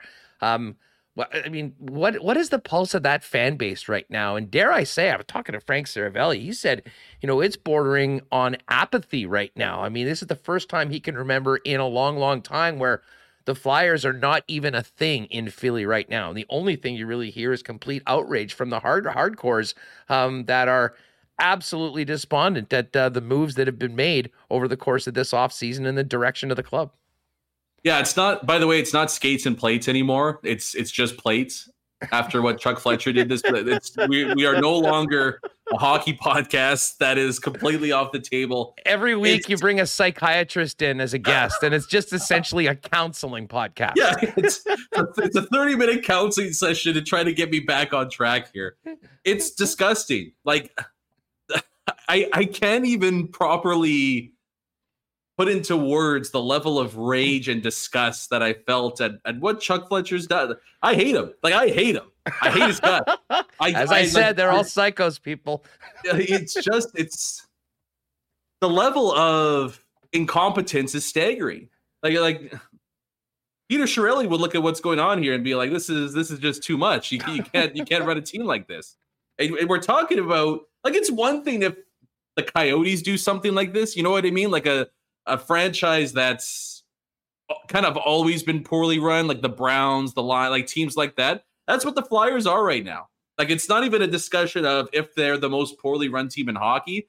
It's who is more poorly run than them in all of sports. And maybe Dan Snyder in Washington's the only one that comes close, because I don't get how you can legitimately look at what they've done here as the person overseeing all that and go, yep, that's according to plan. Nailed all of my steps there. Oh, what's that? The hometown superstar wants to come home? Nah, no, we're good. We don't want to give up any assets because we might be rebuilding. But then you'll ship that out for the KKK blue liner and give him $5 million a year when no other team wanted to pay him. And then and Ristolainen, and then this, and then, like, it's just on and on and on. And the only silver lining in all this is that I get to save $250 this upcoming year. Because I don't no need to buy center ice. Yeah, no, there's no need. What's the point? And like, apathy is like, there's the rage right now that everybody's dealing with because there's no direction and there's no plan right now. But everyone that I've talked to is just like, I'm out. Like, why would I spend 2.5 hours a night 82 times over the next season to subject myself to misery and a lack of entertainment? And like, I've never felt worse about the Flyers in my life. I've never felt less interested to watch a Flyers game in my life. And Tortorella's behind the bench this year. But I could care less. It just doesn't matter anymore. So wake me up when the Bedard draft lottery happens. That's the only interest I have in watching any Flyers hockey this season. Other than that, though, I am done. I will not spend a second. I will not spend a penny. Whatever it is, they are out of my life until there is major change. And I know that somebody with an actual brain is running that organization. Just quickly, on a happier note, we got a big football game tonight. Bombers get to 6-0. Sorry, I'm out of breath. From one end of the spectrum to the other. Let's talk about a championship organization that just seems to win every time out. Yeah. I don't know. I felt really confident about the BC game. There was just a lot of people jumping on the lines a little bit early. I don't know if I feel as confident about the Stampeders game. I really hope so. I got family from Calgary, and they chirp and they talk all the time, and it's just so annoying. So and they're in town this weekend too for a wedding. So I'm praying the Bombers find a way to get it done. I've always felt like when the Bombers lose their first game of the year, it's going to be to somebody like Montreal or Edmonton, like one of those like 1-4 teams that comes out and stuns the champs. I think they'll take advantage. I think they'll take care of business tonight. I hope so, at least. A little bit of positivity, please. Love it. Okay, take a breath, get some water in you. Have a great weekend. And who knows how we'll all be feeling next week when we get together on WST. Take it easy, dude. Yeah, don't call me next week. I'm not doing this anymore. Have a good one. Later. Oh, Brandon Rewucki. And again, check out Plates wherever you get your favorite podcast. The skates have been removed from it. Great stuff with Brandon Rewucki on the show today. Hey, big shout out to our friends at Knott Auto Corp. I know Trevor Knott. Of course, we've seen the Milt Stiegel commercial. Trev got a brand new sweet white bomber jersey with just Milt on the back, synonymous with excellence, as is Knott Auto Corp. If you're looking for a new vehicle, why not get into the car of your dreams at a great price with the help of the Knott team? Start your search at Waverly and McGillivray, Knott Auto Corp, and you can check out everything they've got going online at knott.ca. Well, I don't think I need to explain to you that a couple cold 1919s might be a great addition to the weekend. Heck, it might be a great addition to tailgate plans before the big game tonight. Whether you're popping into your local beer store or liquor mart or heading down to Little Brown Jug on William Avenue, pick up the great taste of summer with 1919 and all their summer beers as well, including the Folkfest Lager.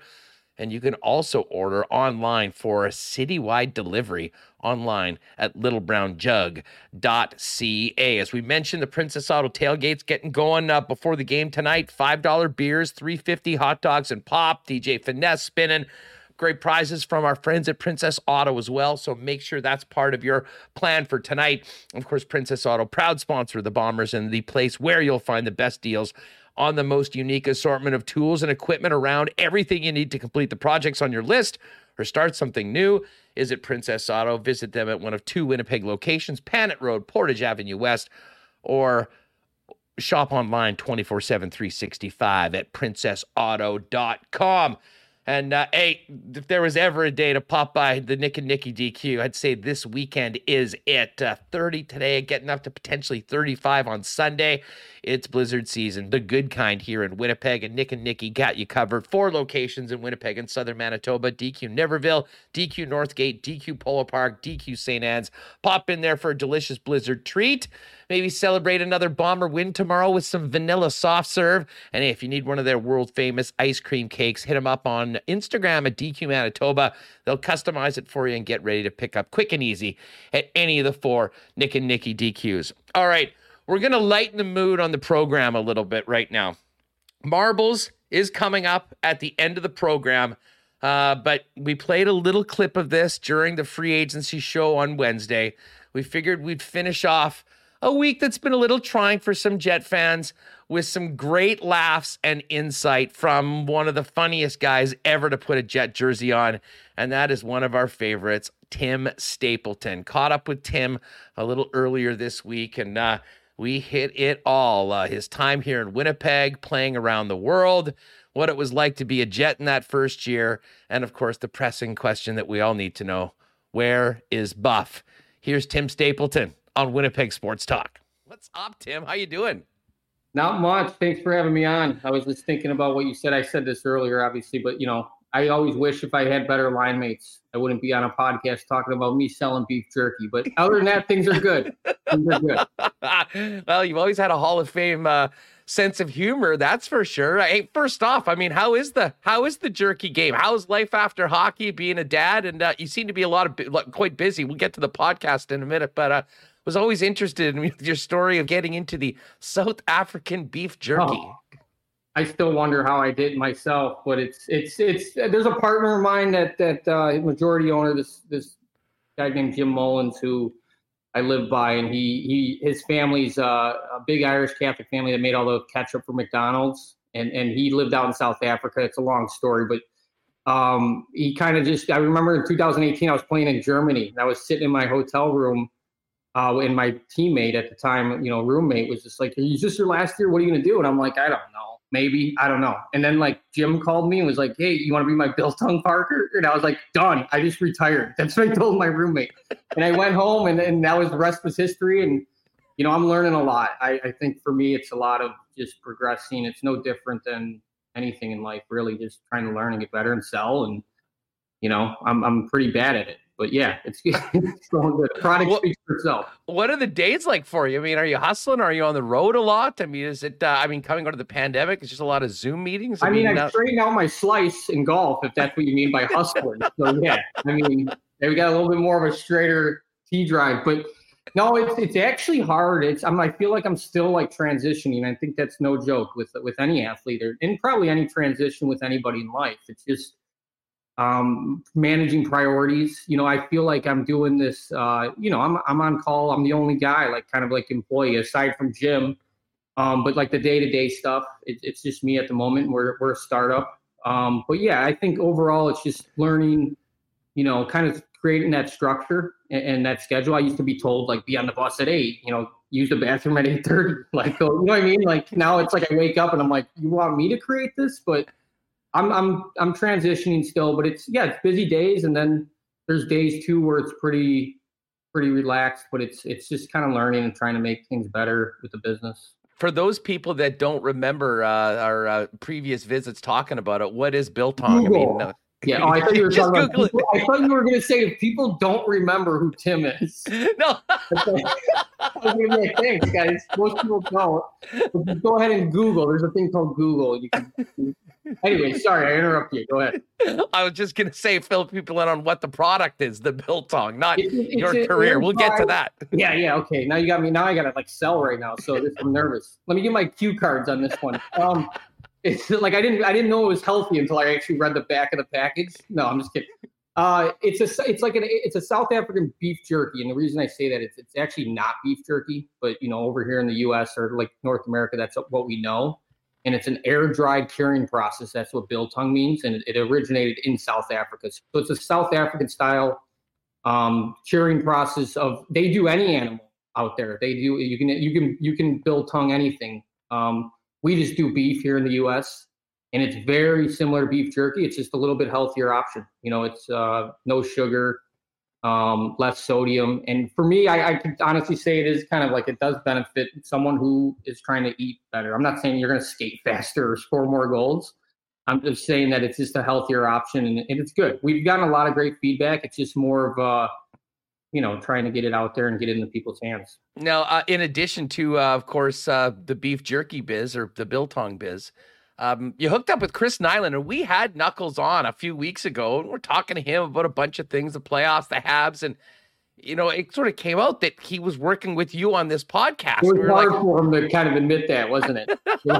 No, man, he was fired up about it. He sort of told to come together, but from your perspective, I mean, you're, of course, a Hall of Fame guest on Spittin' Chicklets, and people weren't aware. I mean, we obviously remember you from that magical year here in Winnipeg with the team coming here, but I think a lot of hockey fans maybe were introduced to you through that, and that is the platform that got you quite a bit of notoriety with Biz and Wit. Yeah, no, I mean, you know, I have to like tell people like I also played hockey, like you know, like I'm not like, you know, like I went and skated. I haven't skated in like a couple of years, but the one time I did in the last year, because I live like outside. I live in Indiana, and hockey's not that popular. Chicago's obviously close by, but I skated out in like this rink in Michigan. It was one of those like pickup hockeys, and where like the manager from like Chipotle is telling you like how open he is back door, and it's like, dude, I see you. I play, you know what I mean? So I'm like trying, you know, just to, you know, just be patient with it, have fun with it. But when I got there, people just right away were like, "Are you like the Stapleton?" I'm thinking, you know, from Spittin' Chicklets, like tell us a Russian story. I'm like, guys, you know, I played hockey, and you know, I'm in witness protection program from this whole episode. And, you know, things haven't been, no, I'm just kidding. I love those guys on Chicklets. I think I have so much respect for them. I think they're just they're not only are they good people, but they just speak organically, and they, you know, what they've done with their show. And speaking of Raw Knuckles, like that opened the way for guys like us to kind of come in and try something. So they're the top, and they're the Mount Rushmore, and I'm a big fan of them for sure. How'd you tell us about getting together with Nyland? I mean, you just get a call going, "What the heck? You want to get me on here?" And then and he said you guys did the first ones in person, if I'm not mistaken. No, well, it was, he just called me and was just like, you're doing a podcast. I never met him. He just bullied me into, I just show up. I don't even listen to the show. I just show up and act like I know what I'm talking about. No, we crossed paths through, just post-career stuff. I know he had a situation with his old profession. I think it was like radio or something with maybe TSN or whatever. Yeah, it was the station in Montreal. Yeah, and so then he started this podcast with his producer from his documentary, and then I don't know. Like, I know we met a little bit through the Zoom stuff, and then he just kind of threw my name on the table, and then it was kind of funny because we just all met on Zoom actually to start, and we just started kind of bringing people in and recording them, and we were recording people as mock guests. We had the producer's son on 17 times. It's dude, I don't want to interview. I don't want to keep interviewing this year. And I played with him, Dylan Reese. And it's it just kind of all has gone, kind of week by week. It's been fun because I'm learning and it's been a lot of fun. And Nux is awesome. And I did go to Pittsburgh and meet him in person. And it was the first time anyone in the game of hockey's ever saw me physically and been like, wow, you're a lot bigger than I thought. That's what he said. And I'm like, man, that's the best compliment I've ever heard. Usually people are telling me to stand up and, whatever the short jokes are. But he's an awesome guy. He's no, as everyone knows, he's got his story, but he's also a no BS, just honest person. And I'm grateful to be able to kind of be working with him. Tim Stapleton's with us on Winnipeg Sports Talk. Tim, what do you remember when you think back of your career? I mean, you played all over the place. I'd imagine that 11-12 season here in Winnipeg, moving from Atlanta, the excitement around, it must stand out amongst at least the atmospheres that you've played in. I mean, now that we're sort of 10 years plus removed from it, when you think back, what comes to mind about that season here with the Jets? That's a good one because it's definitely the best year from all aspects of a year could be, I guess. Just for me, I was put on waivers and then I stuck around and then I got to play, but it was just in the city. And I always laugh and just say we were the lovable losers because it didn't matter. I know now it matters, right? Playoffs, winning and losing. Then it was just they were happy we were back. So we were just it didn't matter. We can win, lose, and we were just welcomed. And for me, yeah, it was awesome. Not only do we have a great locker room and obviously the fans, I always say this, I've probably repeated this before, but it's just funny coming from Chicago, and Chicago's like a hockey.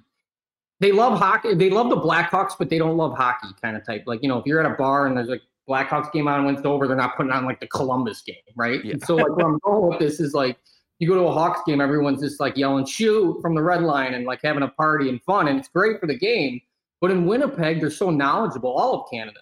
And I could go to go to the dry cleaners and the guy there is telling me what we should do on the power play. And I'm just man, were you just in the meeting? Because you're exactly right. So for me, it was just kind of that almost bubble. It's hard to explain. Sometimes I'd come back into Chicago and just be why is no one recognizing me? Kind of attitude, And so I was kind of, maybe brainwashed in that way, but overall it was awesome for me. It was the best year of my life, especially for my career. And I would, if I could do that all over again, I would. We've had a lot of discussions on the show about coaching. Of course, Maurice leaving, Dave Lowry come in, and now Rick Bowness taking over going into next season. But I've got to ask you, when someone asks you about Claude Noel, what comes to mind? He seemed like such a character, at least for us to deal with in the media. I always say for me, he was awesome because he kind of like gave me a chance, but he was like, I don't know how to explain it. He was different. I never played for a guy that was just like so kind of positive, like spiritually almost. It was just, you know, when I got put on waivers, I like packed my bag. I took it to like, I think I was staying at Wheeler's house or like the airport, and 48 hours, I knew I was going to clear waivers and go to St. John's. And Claude called me, and I knew it was like the exit speech, right? Like, you're and he did. He gave me like the top 6. You're not a top 6 guy here. Like, good luck, whatever. And 2 days later, I cleared waivers, and Chevy was like, hey, we don't really have any extra. Like, come back to practice, So like I came back and I'm walking in with my bag, and the first guy I see is Claude, and he gives me a fist bump. He's like, you're still here, And I'm like, man, this guy, and I just, for me, it was just a moment of like, this guy's something. But I know guys maybe had, their differences, but for me, he was great. Just because he gave me a chance and kind of was honest with me. And I thought overall Claude is a great person, and he was a good coach for sure. I think, yeah, he knew the game. You know, he was like you said, he was animated. No, he was an all-time beauty. I'll tell you that. I mean, we weren't in the room, and obviously the team, had its ups and downs, but there was never a dull moment when Claude Noel was around a microphone as well. And I mean, to go from there to Maurice, I mean, we sort of have been spoiled, at least from a soundbite perspective in Winnipeg. That's for sure. We'll see how things go. You know, with free agency on the calendar right now, I wanted to ask you, Tim, about. I mean, you know, you played in the KHL in 3 different spots, the Swiss League, but for guys that are sort of bubble NHLers, what is this time of year like? I mean, we spend so much time talking about Johnny Gaudreau deciding whether he's going to take $9.5 million for 8 years and, you know, the other top guys, but what are the more rank and file? Like, how stressful is it? And what's going on? I mean, when you go into the first day of free agency in your position, what are those conversations with your agent like? Well, first off, I didn't have the Johnny Gaudreau problems. I wish I did. Like, you know, maybe I'll take $7 million here or whatever you just said. But it was more just like, am I going to play hockey or like, am I going to go like bag groceries? No, honestly, for me, I was a mental, you know, I was my own worst enemy at these times. I think I signed a 1-year contract, pretty much my, you know, my whole career. Maybe 1 year I signed a 2-year thing with Atlanta. But it's hard. It's really hard. And I think anyone can agree that's in that situation of, you know, especially when you're an NHL guy and you don't know if you're going to, you know, are you going to go overseas or are you going to stay? You kind of the unknown. But the talks with the agents, usually, I don't know. I mean, it all depends. Like it really depends on what you want and what's realistic. You know, for me, it was always trying to be in the NHL. So I was always like hovering around like, you know, can I get a one-way, this and that? But I don't know if I'm making any sense here. I'm kind of rambling. So I think the question you're asking, though, is as far as being in that situation where you're a free agent, you're a bubble guy, it's not the best thing sometimes. It is just a worry and just kind of like, what am I going to do? But usually it plays out. I think guys that really want to play in the NHL try to stay and play in the NHL. And some guys that want to make money. I'm not saying I don't know who does that. I don't know who just leaves and goes over for money. Like I don't judge those people, but I understand it. What's the conversation like when you realize that the best offer on the table is going to Russia? Was that a hard sell on you, or was it obviously this is the best deal, let's take it, and I'm going? That's a good question, but like there was a lockout, and we knew that. And I was talking to Winnipeg, and like Winnipeg wasn't like saying like don't come back. They were just kind of like, you know, gonna figure out a few things, and then it was kind of discussed that maybe there was a fit for come back. I wasn't going to like make any more money. It was just like kind of do what I was doing, be that, you know, kind of like utility guy and play like 4th line and don't have to fight and skate as fast as I can and not get scored on. And then like maybe play the power play. And I was all for that. It was just the lockout and the money that I was getting in Russia. Just kind of at that point, you know, made sense for me. And then when I got to Russia, I mean, I had a good year, and then I played in the All-Star game, and just kind of from there was just the right move for me. But yeah, it's I don't know. I wish the lockout didn't happen. I think, you know, maybe I could have kept playing. And I mean, the NHL obviously for me was a dream. It was something that was never in the cards. Like I went over to Finland my first year of pro. Like I think my best offer was an East Coast league, which is fine. I don't, you know, it wasn't like I was too good for that. I just went over to Finland on a tryout. I had an agent who's the Florida GM, Billy Zito, who was very. You want to talk about the conversations we had at these times? I would be like talking to him, and he'd be like, "Brian Rafalski's call." You know, like he was pretty honest. Like he's awesome, and so I would just be like sitting there like, "So am I getting this 2-way or what?" You know, but you know, I was very lucky to have him. He worked for me, but. Yeah, no, I went over there just at a time during the lockout, and then I eventually just stayed. Yeah. You know, that just quickly on Finland, because I mean, you were undrafted through 4 years of college where you had some great numbers at Minnesota Duluth. I mean, it's a very unique path. But you mean tore it up in Finland? I mean, what was that like? And was the NHL? Did you see that as a path to the National Hockey League, or did you go there as, hey, I want to keep playing, and I've got an opportunity in Europe, and that's where I'm going? Yeah, that's you're exactly right on the second part there. it was late August too. It was like August, and I didn't know what I was going to do. I was sitting up in Duluth with just guys I played with in college, and I ended up playing in the AHL like right when college ended. So I kind of like I played 9 games with Portland, and I was like, it was just not what I wanted to do at the time. I wanted to like finish my year out with the guys I played college with. So I was like in Portland, and I didn't play well, and I think that kind of hurt me actually. And then, yeah, my agent at the time just had his whole thing was finding these guys like myself that, you know, he had a guy like Billy Lano and Tim Thomas and Brian Rafalski and just guys that might be overlooked. And at the time in Finland, he had his connection and his players over there, and he had Finnish representation and partners. And at the time, this is when like Tuukka Rask was in the league, Antti Niemi, I think Pekkarini maybe. I'm not sure. I can't remember. I don't know why I can't remember a 6'6" Finnish goalie. But, you know, I think he was in the league then. I'm not sure. But where I'm going with this is they were getting heavily scouted. And so I played in Helsinki, which is like the main city, and there's always scouts at the games. And for me, I think as I was playing throughout the first year, I signed the second year, and that's when I was like, maybe I can play some years in Europe. And then after my second year, I got an offer from Pittsburgh and Toronto.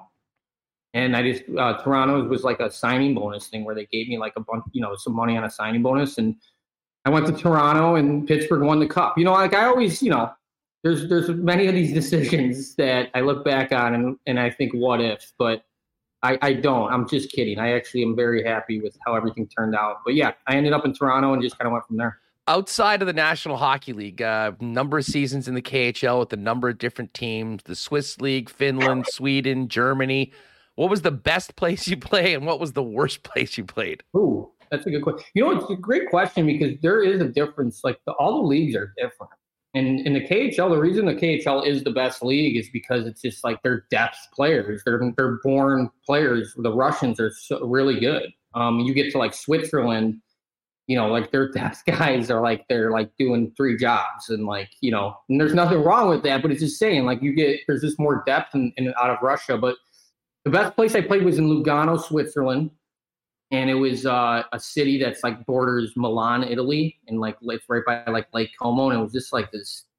Every day you woke up and there was just like this postcard type kind of view.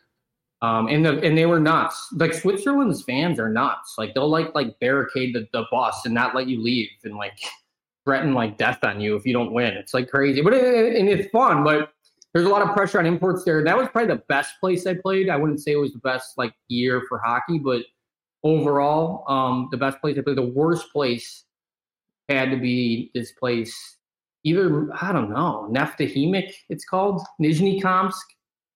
And it's just like, you know, our water was like brown the whole year. Like we had to like, I mean, I don't even want, I'm going to get like, you know, who knows? You're going to go back into the witness protection? This will be the last time anyone's ever seen me. So it was just a rough place, but it was also, it was weird because it was like they really supported the team. And, you know, now that I'm done playing, like joking aside, like I actually am really happy that I went to Russia and did all that. I mean, it was kind of quite an experience for sure. Do you know any dudes that are still playing in the KHL right now? I can imagine like everything. I mean, it sounds like the National Hockey League is having some issues with Russian players. What would it must be like for North Americans that have been making their living going back there in the midst of a really crazy time? Yeah, I'm not sure. I know when I was there, I know like Nigel Dawes, but he's gone. I think most guys are gone. That's a good question. I have to look that up. I haven't followed too much on that. I just know when I was there, like there was a team in Donetsk, I think it's called, in Ukraine. There was a team, and like by the second year, like they had played their playoff games in Moscow because their like arena was like bombed.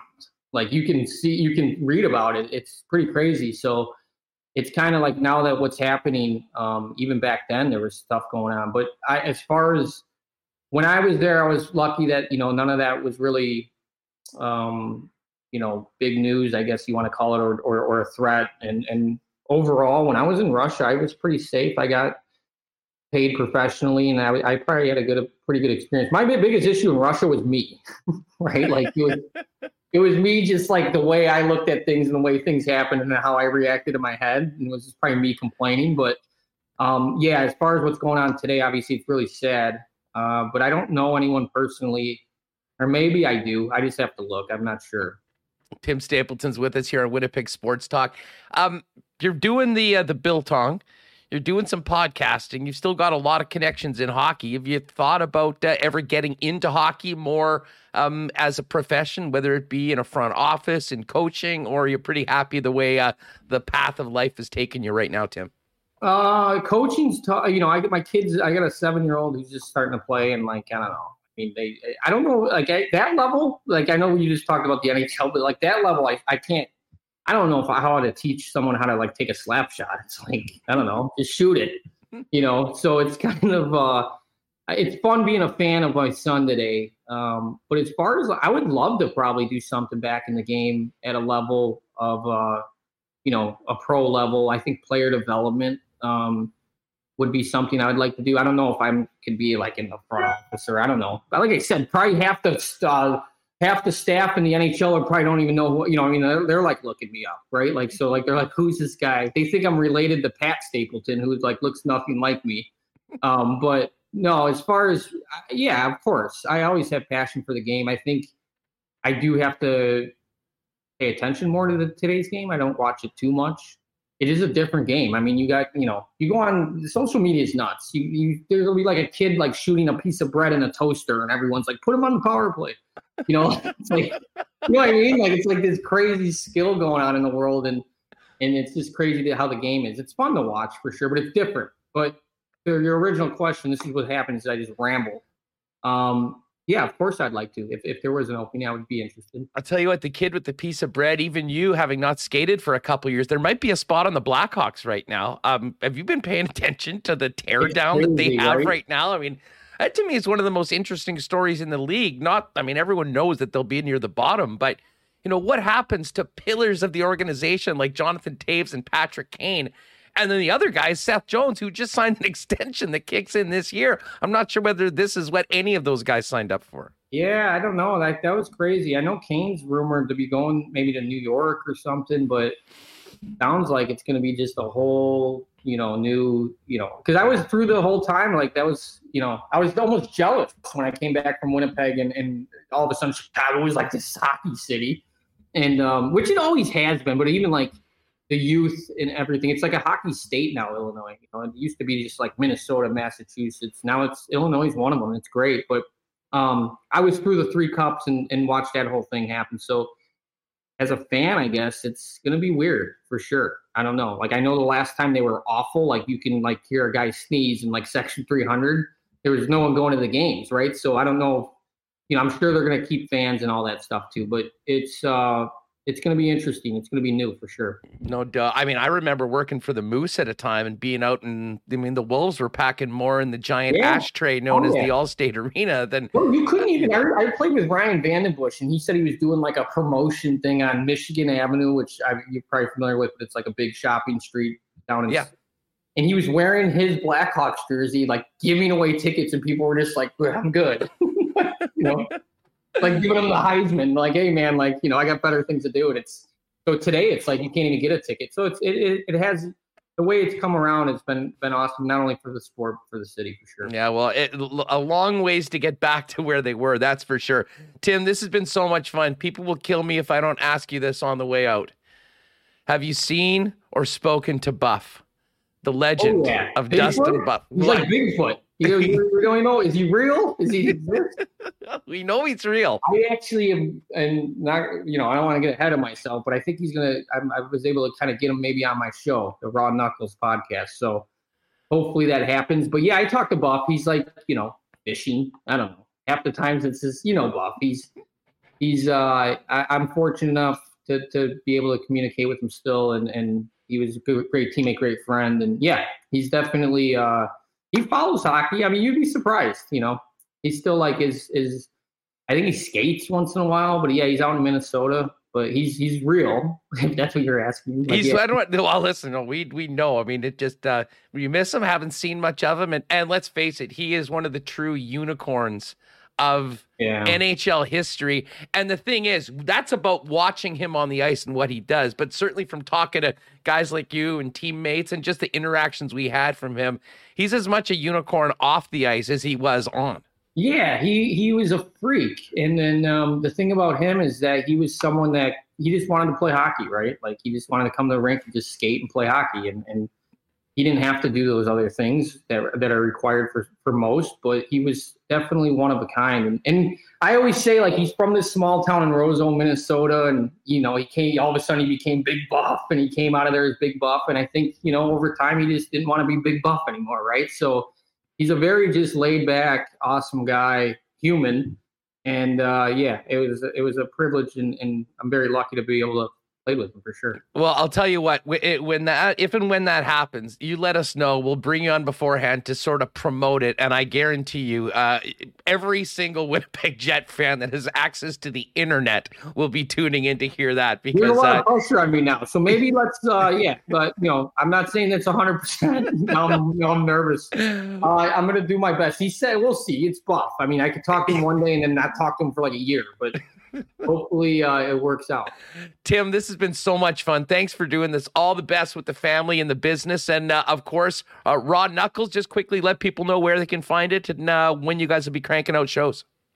Well, yeah, I think you can find it on everywhere as far as like podcasting, Apple, Spotify, all that kind of stuff. And we're releasing on, you know, there's a producing team that does this. So like, I haven't even listened to a show. I hate hearing my own voice. So it's just, I just show up and just, I don't know, act like I know what I'm talking about. But we have changed. We were like every Wednesday, every Thursday, I think. Like, I don't even know. You're going to get me fired. That's what the question just got me fired. But yeah, it's weekly and it's awesome. It's you know, we're obviously revolved around hockey to start, but we're really trying to just kind of get people's journeys in life and like how they got there. And there's some pretty cool stories. And you know, we're not trying to so much just be hockey. And hopefully that's what eventually happens. And you know, we're not going to be a Spittin' Chicklets. Those guys are Mount Rushmore, and they're obviously paved the way for guys like Nux and I to try this. So we're trying to be a little different, but we're learning, and yeah, definitely take a listen. I think it's pretty good. For folks watching on the YouTube stream, you can see Remus just had it up. It's Raw Knuckles with Chris Nyland and Tim Stapleton. Can they see your house view? Can they see your house view? Yeah, always sunny. It's always sunny. Well, it hasn't been always sunny in Winnipeg. It's like snowing for real. I'll tell you what, dude. If we had the winter this winter when in 11-12, the vibes around the team wouldn't have been as good. It was freaking miserable this year. I listen. I've lived here my entire life. Thing about Winnipeg, that was, you know, you're like running, you're like mad. That's how cold it is. You get in your car and you're just screaming. Hey, I'm surprised we don't create more sprinters from this city, because the Winnipeg Shuffle, right. That sprint from the car to the door. I was the worst, man. I was just like it was, yeah. So, but yeah, no, it's I don't know. I think your view is awesome. That's what we're talking about. Tim, appreciate it, pal. Lots of love from you in the chat here. Winnipeg fans still remember that year and your contributions, and certainly some epic visits with us on our previous home and our new home. Let's do this again soon. Have a great summer. Anytime, guys, and thanks for having me. Oh, man, how good was that? All-time beauty lister, Tim Stapleton. Check out Raw Knuckles wherever you get podcast. Tim teaming up with Chris Knuckles Nyland. All right, marbles coming up in just a second, everybody. Of course, tonight at the game, there'll be some CC flowing in the Rum Hut, the Bruegel Rum Hut, of course, maybe the Jim Beam Stillhouse, and everywhere, because, of course, Canadian Club is the official sponsor of the Winnipeg Blue Bombers. But if you haven't already tried the drink of the summer, the ready-to-drink Canadian Club and ginger ale, also available at the game. You'll see plenty of them around. Make sure you pick one up and try it if you haven't already. And you can get Canadian Club products and the CC and ginger at most beer stores. And, of course, CC, the original at all Manitoba liquor marts. Hey, if you're not going to the game tonight, Boston Pizza might be a great place to take it in. Of course, they'll have the big game on the big screen with sound, And of course, great specials for happy hour between 3 and 6, 9 to 12, and their new summer menu, including carnitas tacos, pizzas, and the pizza's flights are back as well. Check out their game day deals and order online at bostonpizza.com.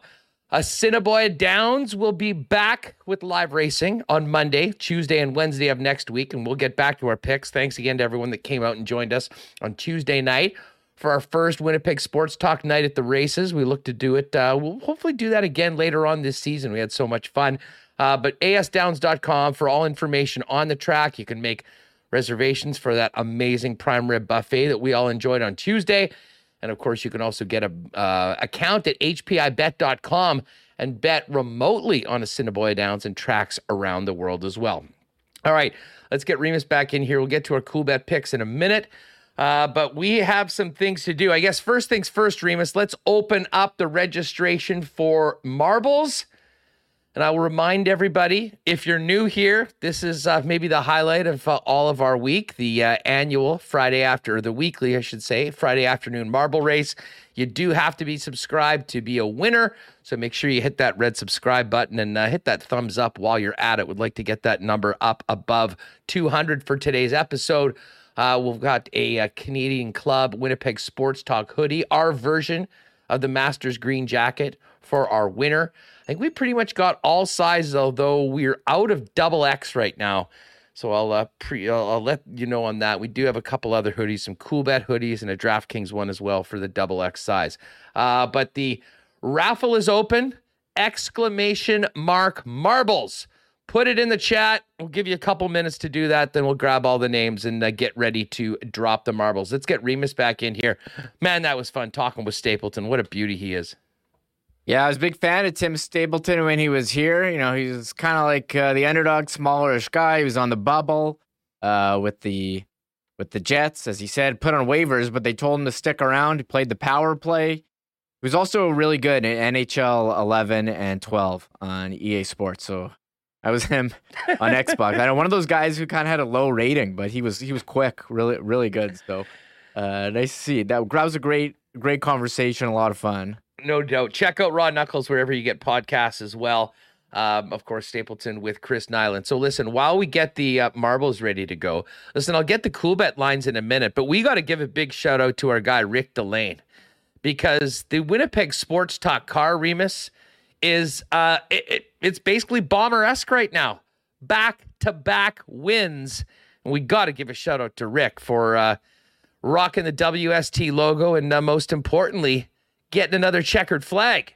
Yeah, he won again last night. This is from last week. And there he's going around. And he's got the WST on the hood of his car. And he's got it on his jacket as well, embroidered. And that car is so awesome. We were in it last year. It is so neat. Yeah, so shout out to Rick. And here's the interview. They said, who do you want to give a shout out to, Huss? And he mentioned us. Well, great job. Any sponsors that you like to thank? Yeah, Westbrook Manufacturing and Winnipeg Sports Talk came on new last year. And you guys should check them out. They're kind of the last sports show in Winnipeg. They talk about the races. It's definitely worth checking out. And there you go. Rick, taking care of the fellas. Right on. Oh, man, Rick's such a great dude. And for those of you that are into auto racing and heading out to the Speedway, you're well aware of Rick, but great to partner up with him. Big congratulations from your boys here at WST. All right, while we finish up the marbles, again, exclamation mark marbles in the chat. If you would like to join us and get in, it's completely free for all you newbies. Just trust me, do it. You're going to want to be involved. Let's check out our cool bet lines for today. I'm not sure. Do we have updated open numbers right now? We do. Okay, my guy Cam Smith, who I gave you on the lock shop at 30-1, is the leader right now, and he is plus 185 to win the event after 36 holes. He's got a 2-shot lead. And then there's Rory McIlroy, who's 3 back, plus 425 for Rory. It looks like he's going to be playing. I'm not sure whether he's going to be with Vic Hovland or if Vic got in or DJ. But anyways, I mean, just a star-studded top of the leaderboard right now. And don't forget about Masters champion Scotty Scheffler as well. DJ and Scheffler 11-1, Vic 9-1, Cam Young 8-1, Rory and Cam Smith at the top of the leaderboard as well. And as far as the Canadian Football League games tonight, what do we got? Bombers, Stamps. This game opened at 4. It went to 4.5. It's now 3.5 for the Winnipeg Blue Bombers. And the money line is minus 189. Calgary playing plus 155 on the road. Tomorrow we got a CFL doubleheader. The game Touchdown Atlantic out in the Maritimes is going to go between the Riders and the Argonauts. The Riders 2.5-point favorites. Toronto plus 2.5. And then the finale, somebody's got to win this game. I guess there could technically be a tie, but either Ottawa or Hamilton will finally get something outside of a loss. And the Ticats are 7-point favorites against the Red Blacks, who, of course, acquired Nick Arbuckle this week. Ottawa plus 235 on the money line. Hamilton minus 303. All right, Remo, you want to wrap up the entries? Sure, I can wrap them up. We do have some NHL signings here. Former Jet Zach Sanford, 1 year, $850,000 contract with Nashville. A bit of a pay cut from not a bit of a pay cut, a big pay cut. The last season. Well, I was trying to be nice, but you don't want to tell him that it's a big.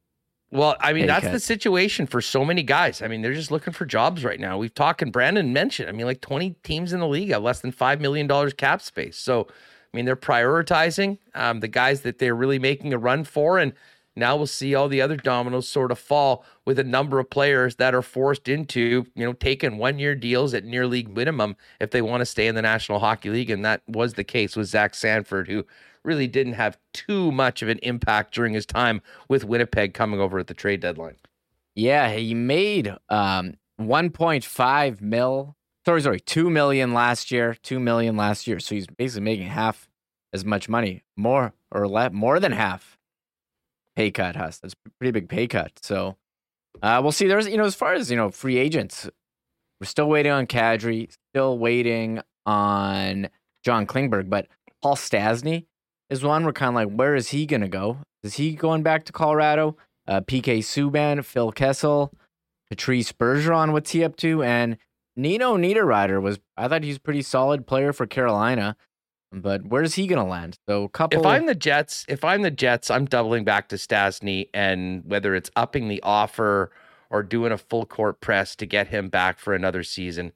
Think about the way the room was last year, and that was with Eric Comrie and Paul Stastny, and Stastny, who really became the conscience of the team. I don't know what this team is like without those two individuals in particular. And then you add in the center ice position with the uncertainty of Pierre-Luc Dubois, even more so than Mark Scheifele right now. And I'll tell you what, if the Jets could get Paul Stastny, that would be a big, big signing.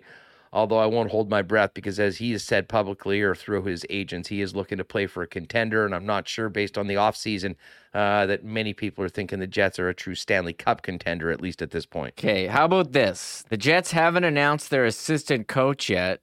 What if you had Stastny as a player/assistant coach? Because at times he kind of seemed like he didn't have a C on his jersey, but he did seem like one of the leaders in the room. And now I'm kind of I don't know if he would want to do that, but I'll tell you what, sign me up for that. I mean, yeah, that's the sort of guy that I think would be that the Jets need, frankly, right now. They need a lot of things.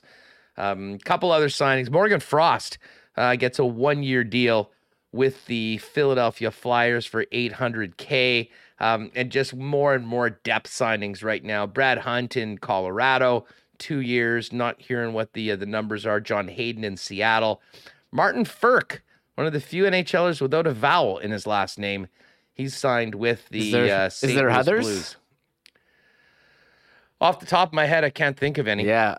He's got a bomb of a slapper, Marty Ferk. Played with Ehlers in junior. I don't know if you knew that one with the Halifax Mooseheads. A couple defense signings for the Leafs. Victor Mete, I think we might have touched on that one yesterday. League min $750, and same with former Jet Jordy Ben, signing as a depth defenseman for the Toronto Maple Leafs. All right, let's drop these marbles. Let's add in Tim Stapleton, Remo, to the list. Yeah. And let's put in Ed Tait and Rewucki, our guests today. Anybody else that we should get on so far? I guess Big Save Dave. Let's give Big Save Dave a marble. One thing about Dave, this is coming up in our chat. So you mentioned Bufflin at the end of the Stapleton interview. You know what number Dave Riddick has worn the last couple of years? 33. 33. Do the Jets? No one's worn it since Bufflin. I don't think that was a question that came up yesterday. I wonder when they're going to announce the numbers. Man, if we're going to have to pour one out for 33 if he wears it. Or, if they're struggling to sell tickets, the chat came up with a great idea, and we've kind of talked about this, to have Buff Night, big Buff Night, where you give a big tribute. You could sell that out, show highlights. That's a great idea. I don't know whether he's ready for that yet or the organization's ready for that yet, but it has to happen at some point. It has to. When that happens, it is going to be because let's face it, I mean, it's such unfinished business. I mean, I know we've moved on so far from that whole episode, but I mean, he went out to the Iceplex, skated a little bit with the guys the day before training camp, and then came in and said he was out, and then the entire soap opera that went along that season.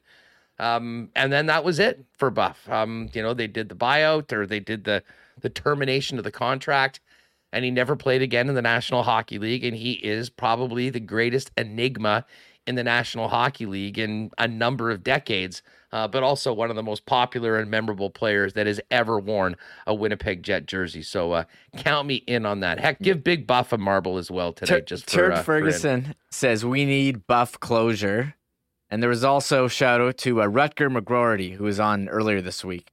It was a great conversation. Definitely. Let's get you know what? Rutger and Brad Lambert. The Jets' 2 first-round picks, they're getting marbles today as well. All right, we ready to go? Yeah. Yeah. So we got 174 marbles, 167 entries plus our 1, 2, 3 is probably 7. Yeah, I can add. That's nicely done. Folks, just make sure, if you haven't already, make sure you're subscribed to the channel, hit the red. It's completely free. And it'll, if you're wondering what that means, it just means when you get onto YouTube, the latest content from Winnipeg Sports Talk will be amongst your top choices. Makes it a heck of a lot easier to join us and to find us. And of course, the other thing is, if you do want to turn your notifications on, it'll give you a notification every day when we go live, usually at 1 o'clock. But notifications are handy for days like Wednesday, where we sometimes do go on either earlier or at special times if there is big news relating to Winnipeg sports, and in particular, the Winnipeg Jets. All right, the green jacket of WST is ready. The WST hoodie, as I mentioned, I think we still have all sizes with the exception of XX. Remo, where are we going today? Let me pull it up. Sorry, I had to top rope someone. Someone was abusing the command. They had to get booted. Buff is in chat. Buff has entered the chat. Buff's in here? Nice. If that goalie wears 33, there will be a problem. Yeah. Buff in all capitals. Yeah. In chat. Welcome, Buff. We miss you. That's pretty good. Okay. Stuff. I got to make sure I put the actual, this day's name list in, because last week I did not update. Yeah, we just kept on doing marble races over and over until we finally got it right. Okay. It's a game. I got to get tailgating. We got to pull this off in a timely fashion and correct. Let's go to the theme music. Then Exactly. Tristan Rivers' music is queued up, ready to go. It's Friday afternoon on WST, and we're just about ready to drop the marbles. It's time to do a marble race. No one's just separated into the marble race. Just play marbles with the punctuation first. Marble race. Don't spam or you will suffer. Marble race. Your marble is too late. Set go. All right. We've got the entries. Thanks to everyone for coming out and jumping in on our weekly marble race. Again, we've got this hoodie for first place.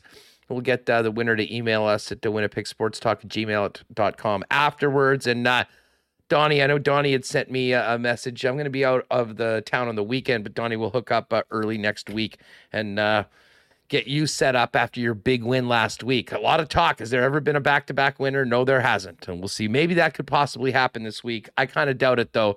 It would be a 1 in 174 chance. Remo, where are we going today?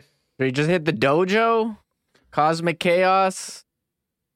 Oh, how about Cosmic Chaos? Sure, Cosmic. We just did the dojo last week. Did we do? I think last week, I picked a bad one and we had to redo it. Last week was a bit of a cluster, so. Yeah, we ended up in the dojo after a couple near misses. I think it was, Kevin Kowalik says it was an all-timer. We're not going to talk about what happened last week.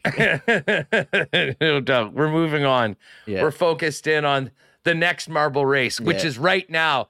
Everyone in the chat, good luck. Thanks for being with us. Been another amazing week. Appreciate everyone joining us on YouTube as well as on the podcast. And if you are and talking on the weekend about what's going on in Winnipeg sports, tell a friend about WST and where they can find us. All right, Remo, let's drop the marbles and get ready for Bomber Stamps tonight.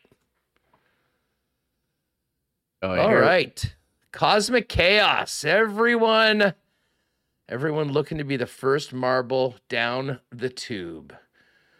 Where and who will be first? Whoa. Sorry. Ernie Thieston. Let's see who's going on here. We've got quite the view here of the marbles right now, Reem. Oh yeah, sorry. Okay, here we're out. Dino's in first. Dino, nicely done. Cosmic Chaos right now. Oh, this is insane. Yeah, this is wow. It's like a roller coaster. Multiple tubes coming back as well. We see Art Cooper in the mix there. Oh, relaxing. Dino Apostolopoulos in the mix. Who's first out? It looks like, Art Cooper. Art Cooper getting shot in with a little bit of a lead right now. Although this is anybody's race. I see Sean, Mitch, the Godfather. Mitch, WHT looking pretty good. But who's coming out first? We have Obayo in first place right now. David Asplund in second. Is that David Riddick? Is Big Save Dave right there in the mix? I'm not Pretty sure. and Pionk, a former winner. I see now Bravo Bry. Bravo Bry, longtime WST supporter. Yet to win the marbles. Oh! Top roped. It's been eliminated. Who gets through? Barry. That was an absolute heartbreaker for Bravo Bry. Theo Seegers now in first place, and we are getting very, very close. This looks like it's Theo Seegers to lose. Will he get it done? Theo Seegers at the wire. Theo Seegers with the W. David Asplund in second. D-Train. Pretty and Pionk. Derek Schmidt. Infinity Comet. Your top 10 are as follows. Brad Lambert. Jets first round pick with a great performance in his first marble race, finishing top 10. Miller Time's in there. And the Godfather Mitch with the top 10 performance as well. And Jet Oil Tom's been hot. He won the Bomber tickets yesterday. And in second place. All right, well, we're finishing it up. And again, of course, we will do the rundown of the full list because I know many of you DGens like to bet each other on who did better in the race. So we will make sure that that's there, and you can go back and check it on YouTube. And there's Shane Mason filling it up. Theo Seegers, congratulations. You just beat 173 other marbles to win the marble race on WST. Theo, send us an email at winnipegsportstalk@gmail.com. Let me know what size you are, and we'll try and get you hooked up at some point next week. You can pop by and pick it up. There you are. We're kind of looking. Is your boy Bruce? What up, Bruce? You got 20. Rucker McGrory at 21st. That's quite a good performance. Interim coach at 32. Slee Mitchnuck. We keep that going down there, Reem. Let's just see what else we've got. Gitch Lishka, 46. Not bad. Eric in the 50. Doug Phil. Oh, David Riddick finished 69th. Nice. Big save. Yeah, big save Dave. Was in there at the start, but obviously got caught up a little bit later on. Just keep on going down. I see Phyllis there. Mark A. Big Buff. Big Buff came in at 87th. Tim Stapleton at 96th? Yeah. My boy Todd Fertani. What up, Todd? 101. And then again, it all goes down to the final marble. How many people got DQ'd? Oh, So there's only 100. So 50 people got thrown over the top rope. Yeah, something like that. Excellent. All right. Well, anyways, thanks again to everyone for participating in today's marble race. And Theo, congratulations. Send us that email, winnipegsportstalk@gmail.com, and we'll get you set up next week. Gang, what a week it's been. Again, a sincere thank you from Michael and myself for the incredible support. These shows, we're in the middle of summer right now, and we continue to grow day after day. Certainly our subscribers continue to grow up, and we really do appreciate that. But yeah, we'll tell a friend about WST, and we're both at the Bomber game tonight. If you see us, say hi. And most importantly, drink a little water beforehand, get a couple cold ones in there, and get ready to get loud when the Stampeders are on offense, and we'll see if the Bombers can continue their incredible run on home field, as well as to begin this season and get to 6-0. Big thank you to Tim Stapleton for joining us. Man, that was a lot of fun to get him on the program this week. Of course, Brandon Rewucki and the incomparable Ed Tait. Make sure to check out bluebombers.com for post-game reaction and all of Ed's takes on the big game tonight. That's going to be it for a couple days for us, though, folks, but we'll be back on Monday afternoon, 1:00 p.m., We'll see whether there's any more PLD drama, maybe a move by the Winnipeg Jets, maybe some more depth signings. Who knows? Whatever happens, you'll hear it here, and we'll talk about it for you on Winnipeg Sports Talk, YouTube podcasts, wherever you get your feeds. Have a great weekend. Hopefully we'll see you at the Bomber game. Go Blue. We'll see you Monday. Oh, my God. Oh! Shut it down. Let's go home. Thanks for tuning in to Winnipeg Sports Talk Daily. Make sure to subscribe on YouTube and your favorite podcast feed at winnipegsportstalk.com.